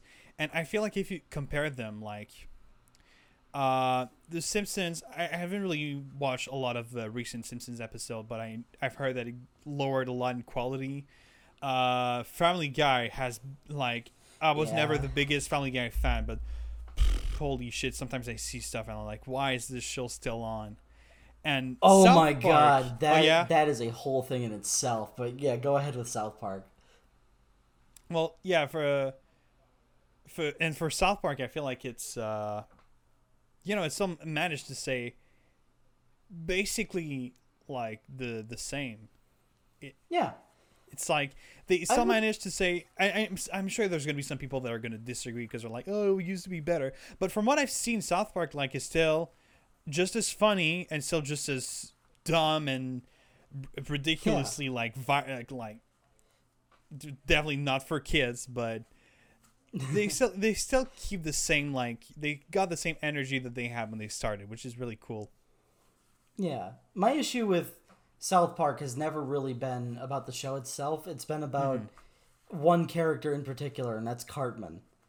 I I am so Mm. annoyed by that character that I legitimately can't watch the Oh, show for more than like an episode at a time. all I right, genuinely think it's insufferable. Um, all right. but in terms of Well, the other shows, mhm. what was that? Well, I was yeah. That's definitely a question of like preferences in comedy because I personally think like Cartman is one of my favorite characters and he's one of the characters that makes me laugh the most just because like having it's just the absurdity of having an 8-year old who's like a Nazi and who hates so many like different communities. The absurdity of that makes it so, and the way they handle it, I personally think is really funny. Uh, but I definitely understand why you would think he's unsufferable Yeah, because let's be honest, he is. it's uh, definitely a thing of like what kind of character can you like handle watching for a while? Like yeah, I'm sure yeah, there's oh yeah, stuff that like you would probably find annoying, but I'm like it's fine. It's oh I'm for sure sure, there's for a sure. bunch of stuff. Hmm. But in terms of the other shows that we mentioned, like The Simpsons, I have loved since I was really little, like maybe like 6 or Hmm. 7. And very recently, when I moved out on my own, I started rewatching some of the old Simpsons episodes, and they really hold up until like Oh season yeah, 14. That's the huh. cutoff, I think. Like All that right. is when everything's like even some episodes in like 12, 13, 14 are not that great, but it still kind of holds up. But like everything Hmm. past that point, really mediocre and sometimes just awful. Hmm. But at least it never reaches the same like with modern Simpsons episodes. I could probably put it on Hmm. and still be like mildly entertained by it. I just think modern Family Yeah. Guy is such a mess. Like Oh yeah. I don't I don't hate, and I'm gonna be completely Hmm. honest right now. I think the first like 4 seasons of Family Guy are legitimately good, and then like Yeah. seasons 4 through 8 are they got some stinkers, but it's like pretty funny. Uh, and Yeah. then once you get past like season 10, it is just garbage after garbage. And I remember I used to Yeah. watch it. It used to be a big ritual between my dad and I is that every Friday we would go on Hulu and watch the new episode of Family Guy. We did this for like 5 years, and then at some Hmm. point during season 13, it just got so bad. Both of us were like, "I can't." Like we I remember there was one episode I think it was where Chris got like Oh no. chemically castrated or something, and it was just like the least funny thing I've ever seen. And I was like, "I'm Oh done. I no. can't watch any more of this."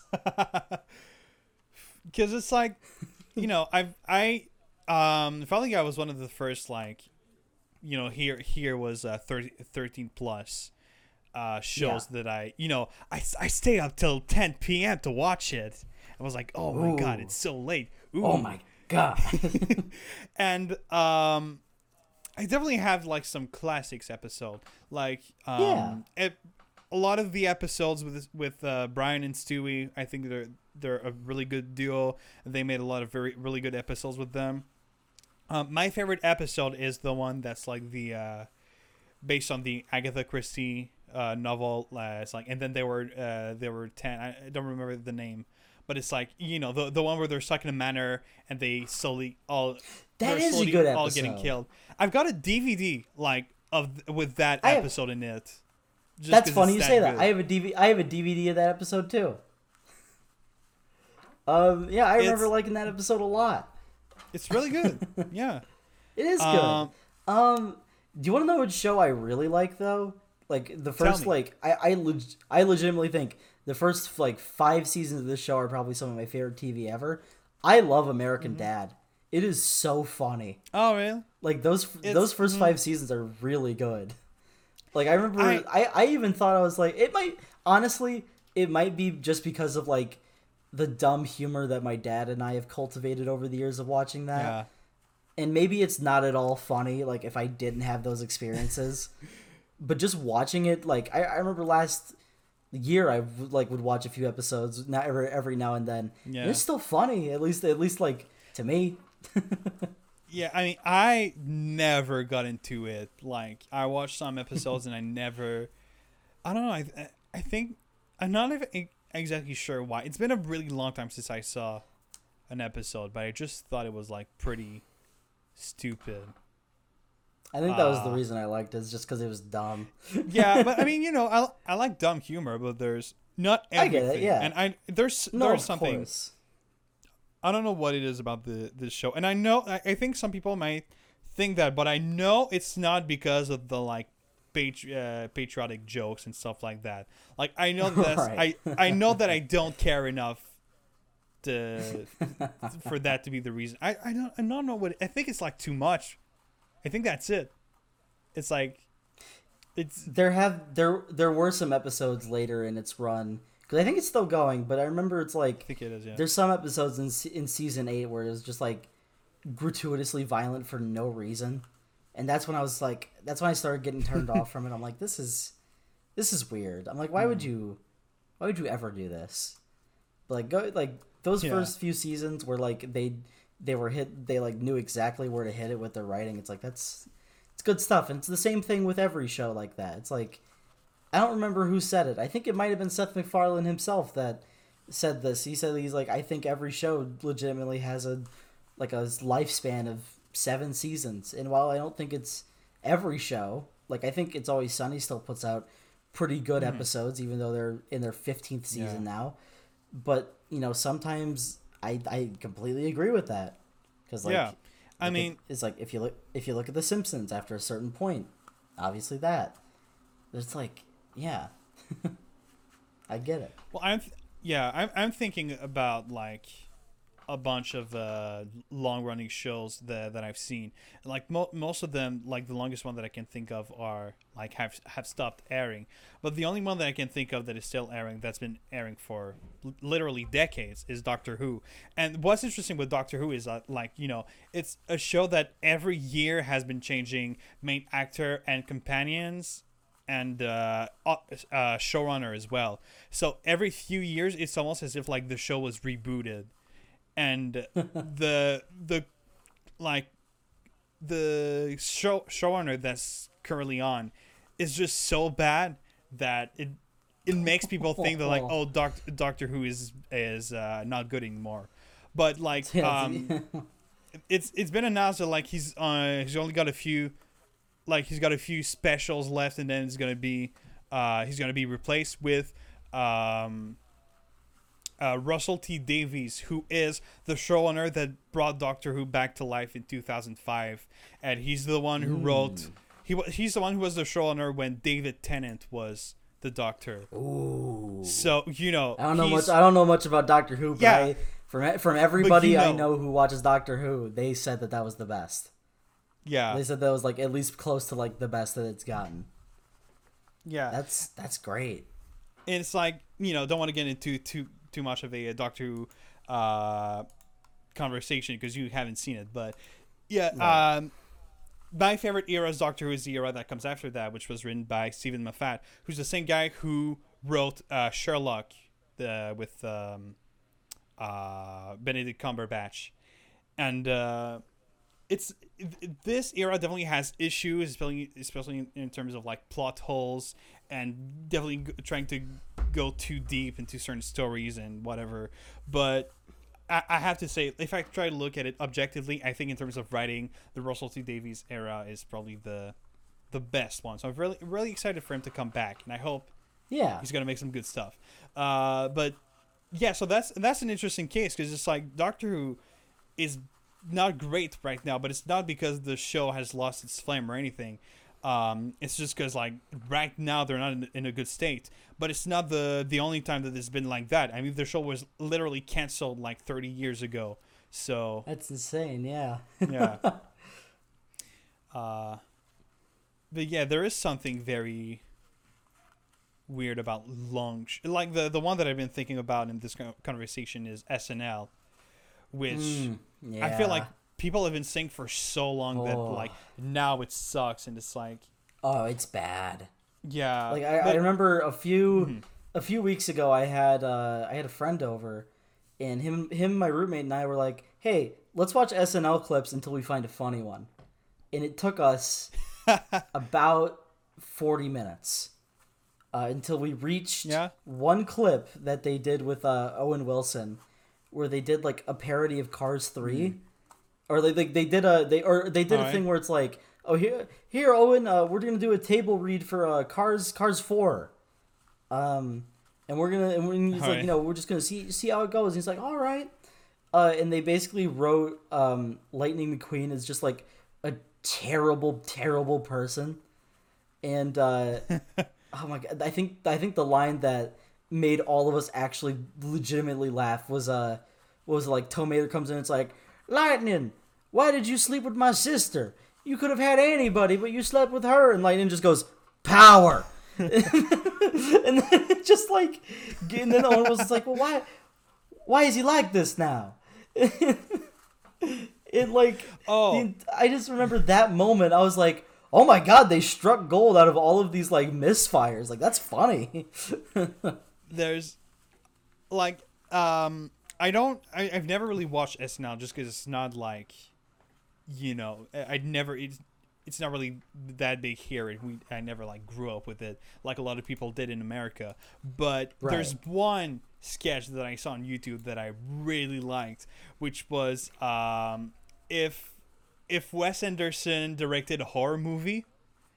I think I saw that one. Yeah. Yeah, and it's an episode where the host was Edward Norton, and he made just an amazing Owen Wilson impression, where literally like it took me 30 seconds, I think, to be like, oh shit, that's not Owen Wilson, that's Edward Norton.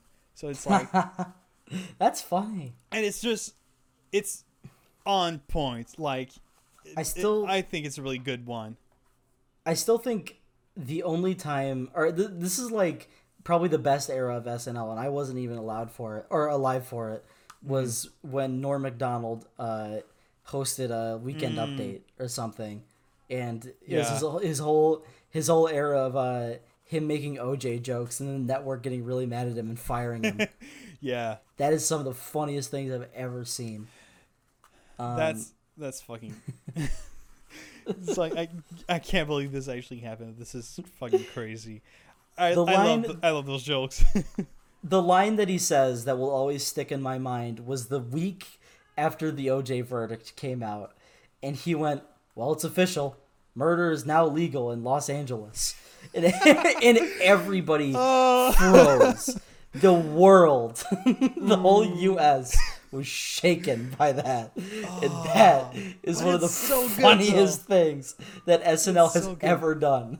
Oh, you know what's one of the most absurd tweets I've ever seen is O.J. Simpson like tweeting a message about something related to that. And he says, and I shit you not, he said, I'm always scared of going back to L.A. because I'm always scared I'd be sitting next to the guy who did it. Oh, yeah, that's right. And I'm like, dude, for fuck's sake, dude. You might be. God. I think honestly he really often is, in my opinion. Man, it's fucking. I cannot. Every time I think about that, I'm like, I cannot believe he actually said that.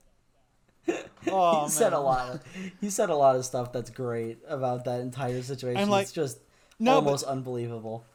the big thing was like, holy shit, he's still pretending that he didn't do it. Like I mean, that was. I was about to say the statute of limitations is up, but but then I just remembered that in America there is no statute of limitations for murder. So well, if you want to steal a bike and wait like maybe 10, 20 years, you won't be arrested for it. But if you murder somebody, yeah, it's gonna stick with you, which is good. I'm glad that we don't have that. Yeah. Yeah. I mean, it's probably a pretty good thing. Yeah. Right? I mean, there is a difference between stealing a bag and killing someone. It's true, but I remember the reason I remembered that existed is because recently I saw a YouTube video recommended to me that was like a real life bank robber, like talking about how to rob banks. I'm like, well, why isn't he in jail? I'm like, oh, he just got away with it for long enough so that nobody cared. It's incredible. It's pretty weird. Yeah. Yeah. I don't really know how law works here, so I can't really compare, but like it's I don't really to be fair, I don't really know how law works over here either. I just know funny facts about law. Like I'm pretty sure I think there was like some law where like it was in some like landlocked state where they didn't have any major bodies of water at all, but it said like going hunting for whales was illegal in that state. And it's like, well, I wonder where they're gonna do it. But it's it's about all I know really. Yeah, just stupid things. Oh man, I really want to mention this because that's something that I thought of, like it's something that I saw this week that I thought was pretty stupid. So all right, there is a comedian here in Quebec that maybe you've heard of because he's done quite a lot of stuff in the U.S. It's called Mike Ward. Oh, hold on. I'm sure I've seen something from him. He's known for making like very dark jokes, and he's also known for his lawsuit, which has been a mess for years. His lawsuit, huh?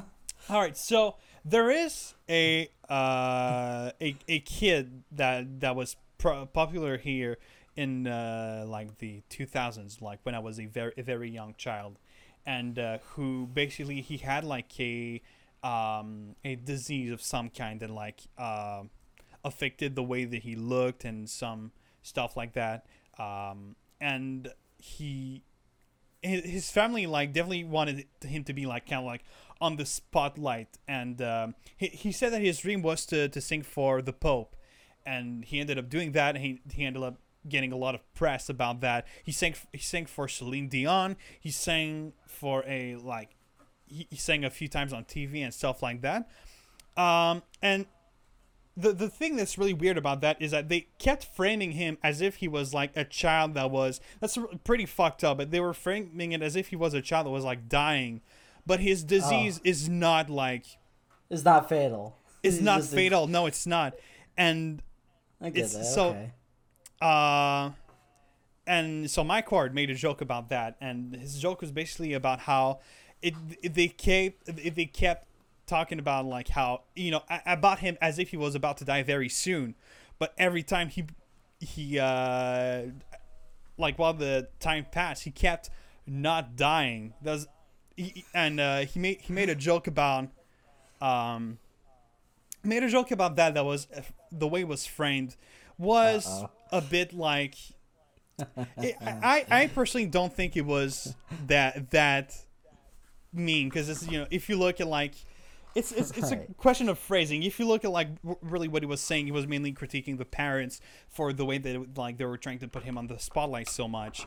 And also now their joke was like I said he was singing. I never said he was a good singer. He's a terrible singer. I was actually gonna ask that. Oh, that's no good. There is a performance that he did on TV where he was singing a Christmas song, and he had like the fucking voice crack of a lifetime, and I got nothing. Like in general, I really feel bad for that kid just because, like, I can't believe his parents were like, this is okay to put him on the, because, like, he was getting, before that happened, he was getting so much hate on, like, on social media, even though it was still quite small at the time. He was still getting a lot of hate because they were like, why the fuck is he on TV if he can't sing? Stuff like that. And I don't understand how the parents could put him on TV and not think that it was, like, gonna turn against them. And so Mike Ward made that joke, and he made that joke in, like, I want to say, like, 2013. And ever since he made that joke, they've just been going at him non-stop. It was, he wrote the joke in 2010. And he ended up, it was just a giant mess because he had to give them, like, $30,000. And then they went to, like, the, like, Supreme Court, and he ended up winning his case, and people were all like, all right, it's settled, he won, that's it. And this week they sued him for, this time, $372,000 for basically the same thing. I think it was a bit different, and yeah, it's just like, just wanted to talk about it because I thought it was really stupid. Didn't it get ruled that it wasn't? So, like, all right. So how did he get sued? Hold on. I don't remember what the exact same words were, but it's like, hold on. I'm gonna need to pull out Google Translate because I don't remember the words. Was the kid's name? So I don't know if I'm pronouncing this right. Jeremy Gabriel. Yeah, that's him. And okay. There's I know one of the lawsuits was for defamation, and the other one was for another thing that I don't remember what it was. I don't know about defamation. Yeah, well, that's the thing. Yeah, I don't think you can defame someone's character by making a joke. You can certainly discriminate. That's a thing. Yeah. It was something like that. Yeah. Okay. I think the first lawsuit was that, like, they were saying that he was making fun of people with disabilities, and which was not the case. He was making fun of, like, how much his parents wanted him to be in the media. That was basically the joke. And anyway, that's just, I've seen a lot of, like, even comedians in the U.S. talking about that, and he actually went to the Joe Rogan podcast, and that's, like, the only episode that I ever cared to watch. And it's that's another topic of what's been going on, is everything with Joe Rogan and Spotify. Oh yeah, so, dude. Yeah. So we'll do this quick because it's not really that, like, crazy, or, like, there isn't a whole lot to say about it really. But yeah, so, that's the main thing. For those who don't know, Joe Rogan, who last year or a couple years ago now, got that huge Spotify exclusivity deal for his podcast. Ever since COVID started, he's been kind of, he's been saying some like really bad takes about the vaccine and everything that even some of his guests have called him out on. But so some music artists now have started pulling their music from Spotify in protest of Joe Rogan saying these things. And if I'm being honest, I think it might be a little extreme. I don't really. It's one man's opinion, and yes, his opinion is listened to a lot. But in reality, talking purely, just purely in reality, have you ever met a person who takes Joe Rogan's opinion seriously? I have not.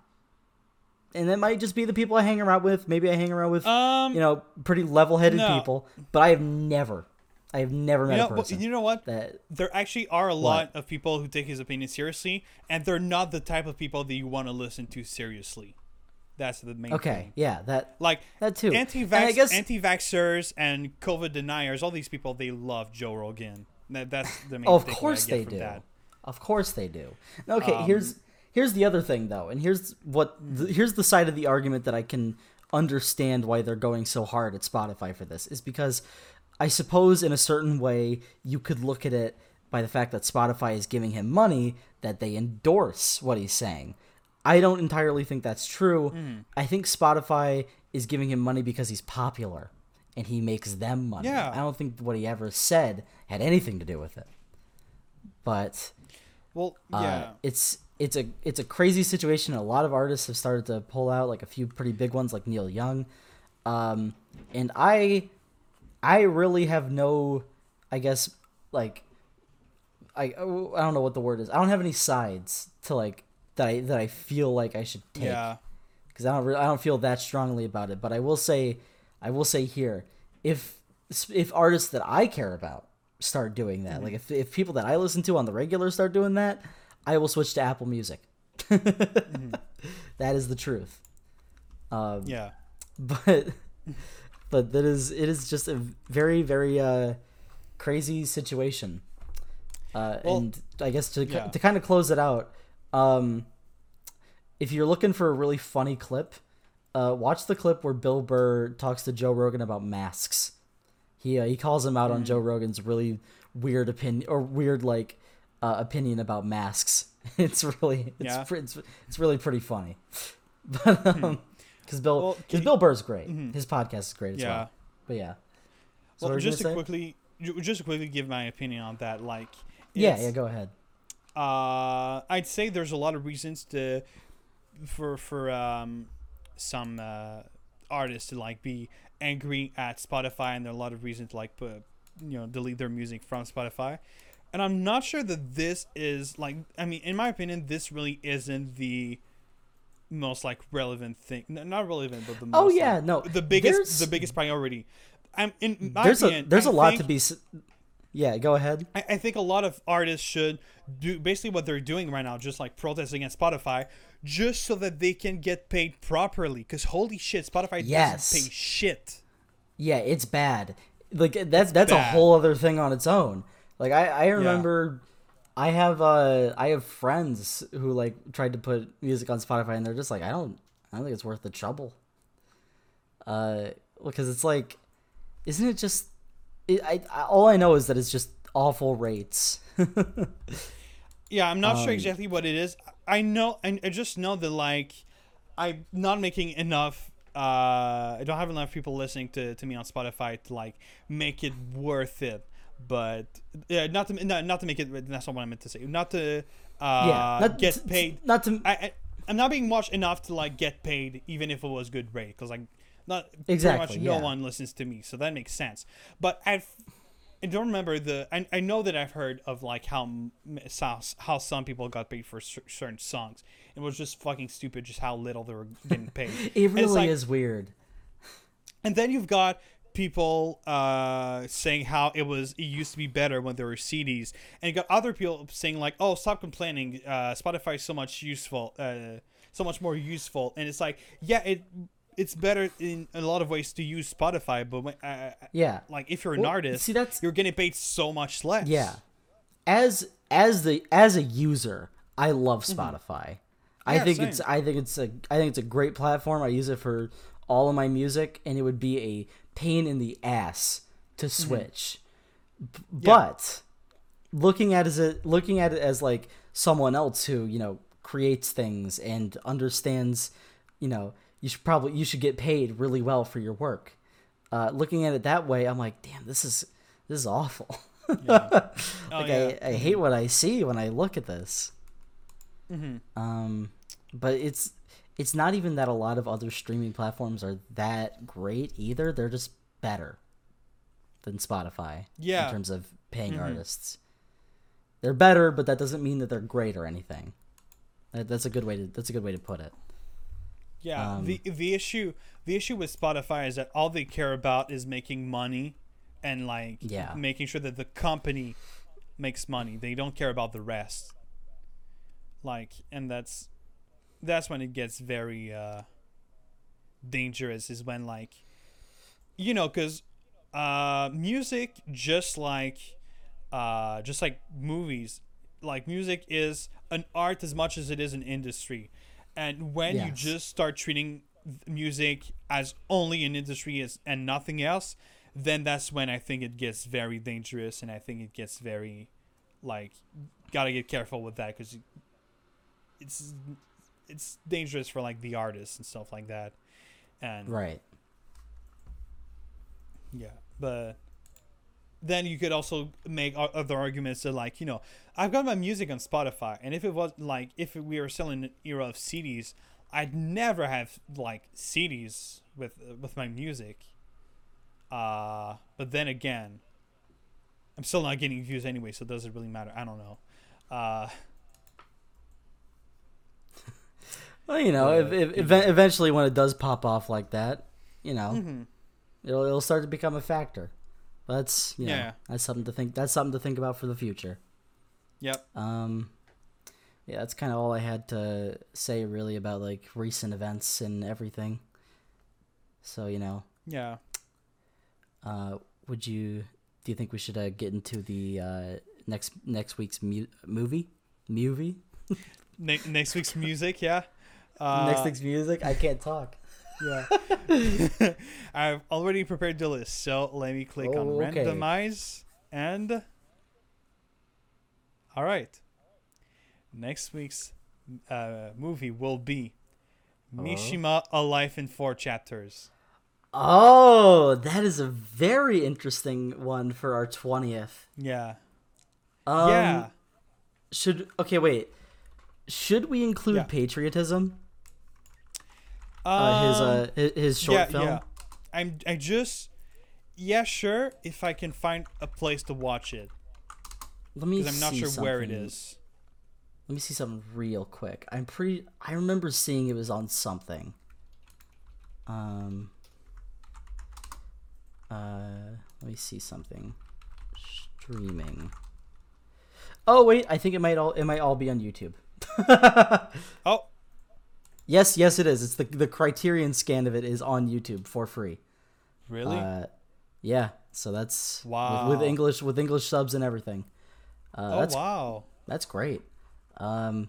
but- Yeah. So do you think we should add that to the discussion? For sure, yeah. Might as well. Alrighty. So next All right, week. well- Next week we have Mishima: A Life in 4 Chapters, directed by Paul Schrader, and Yukio Mishima's Patriotism. Mm-hmm. So, alrighty. I guess that will be all Yep. for this week's episode of Movie Dude. So thank you all for listening. I hope you had a good time, and we will see you next week. Happy birthday to Solaris, Yeah. and have a good week. Bye bye. Bye.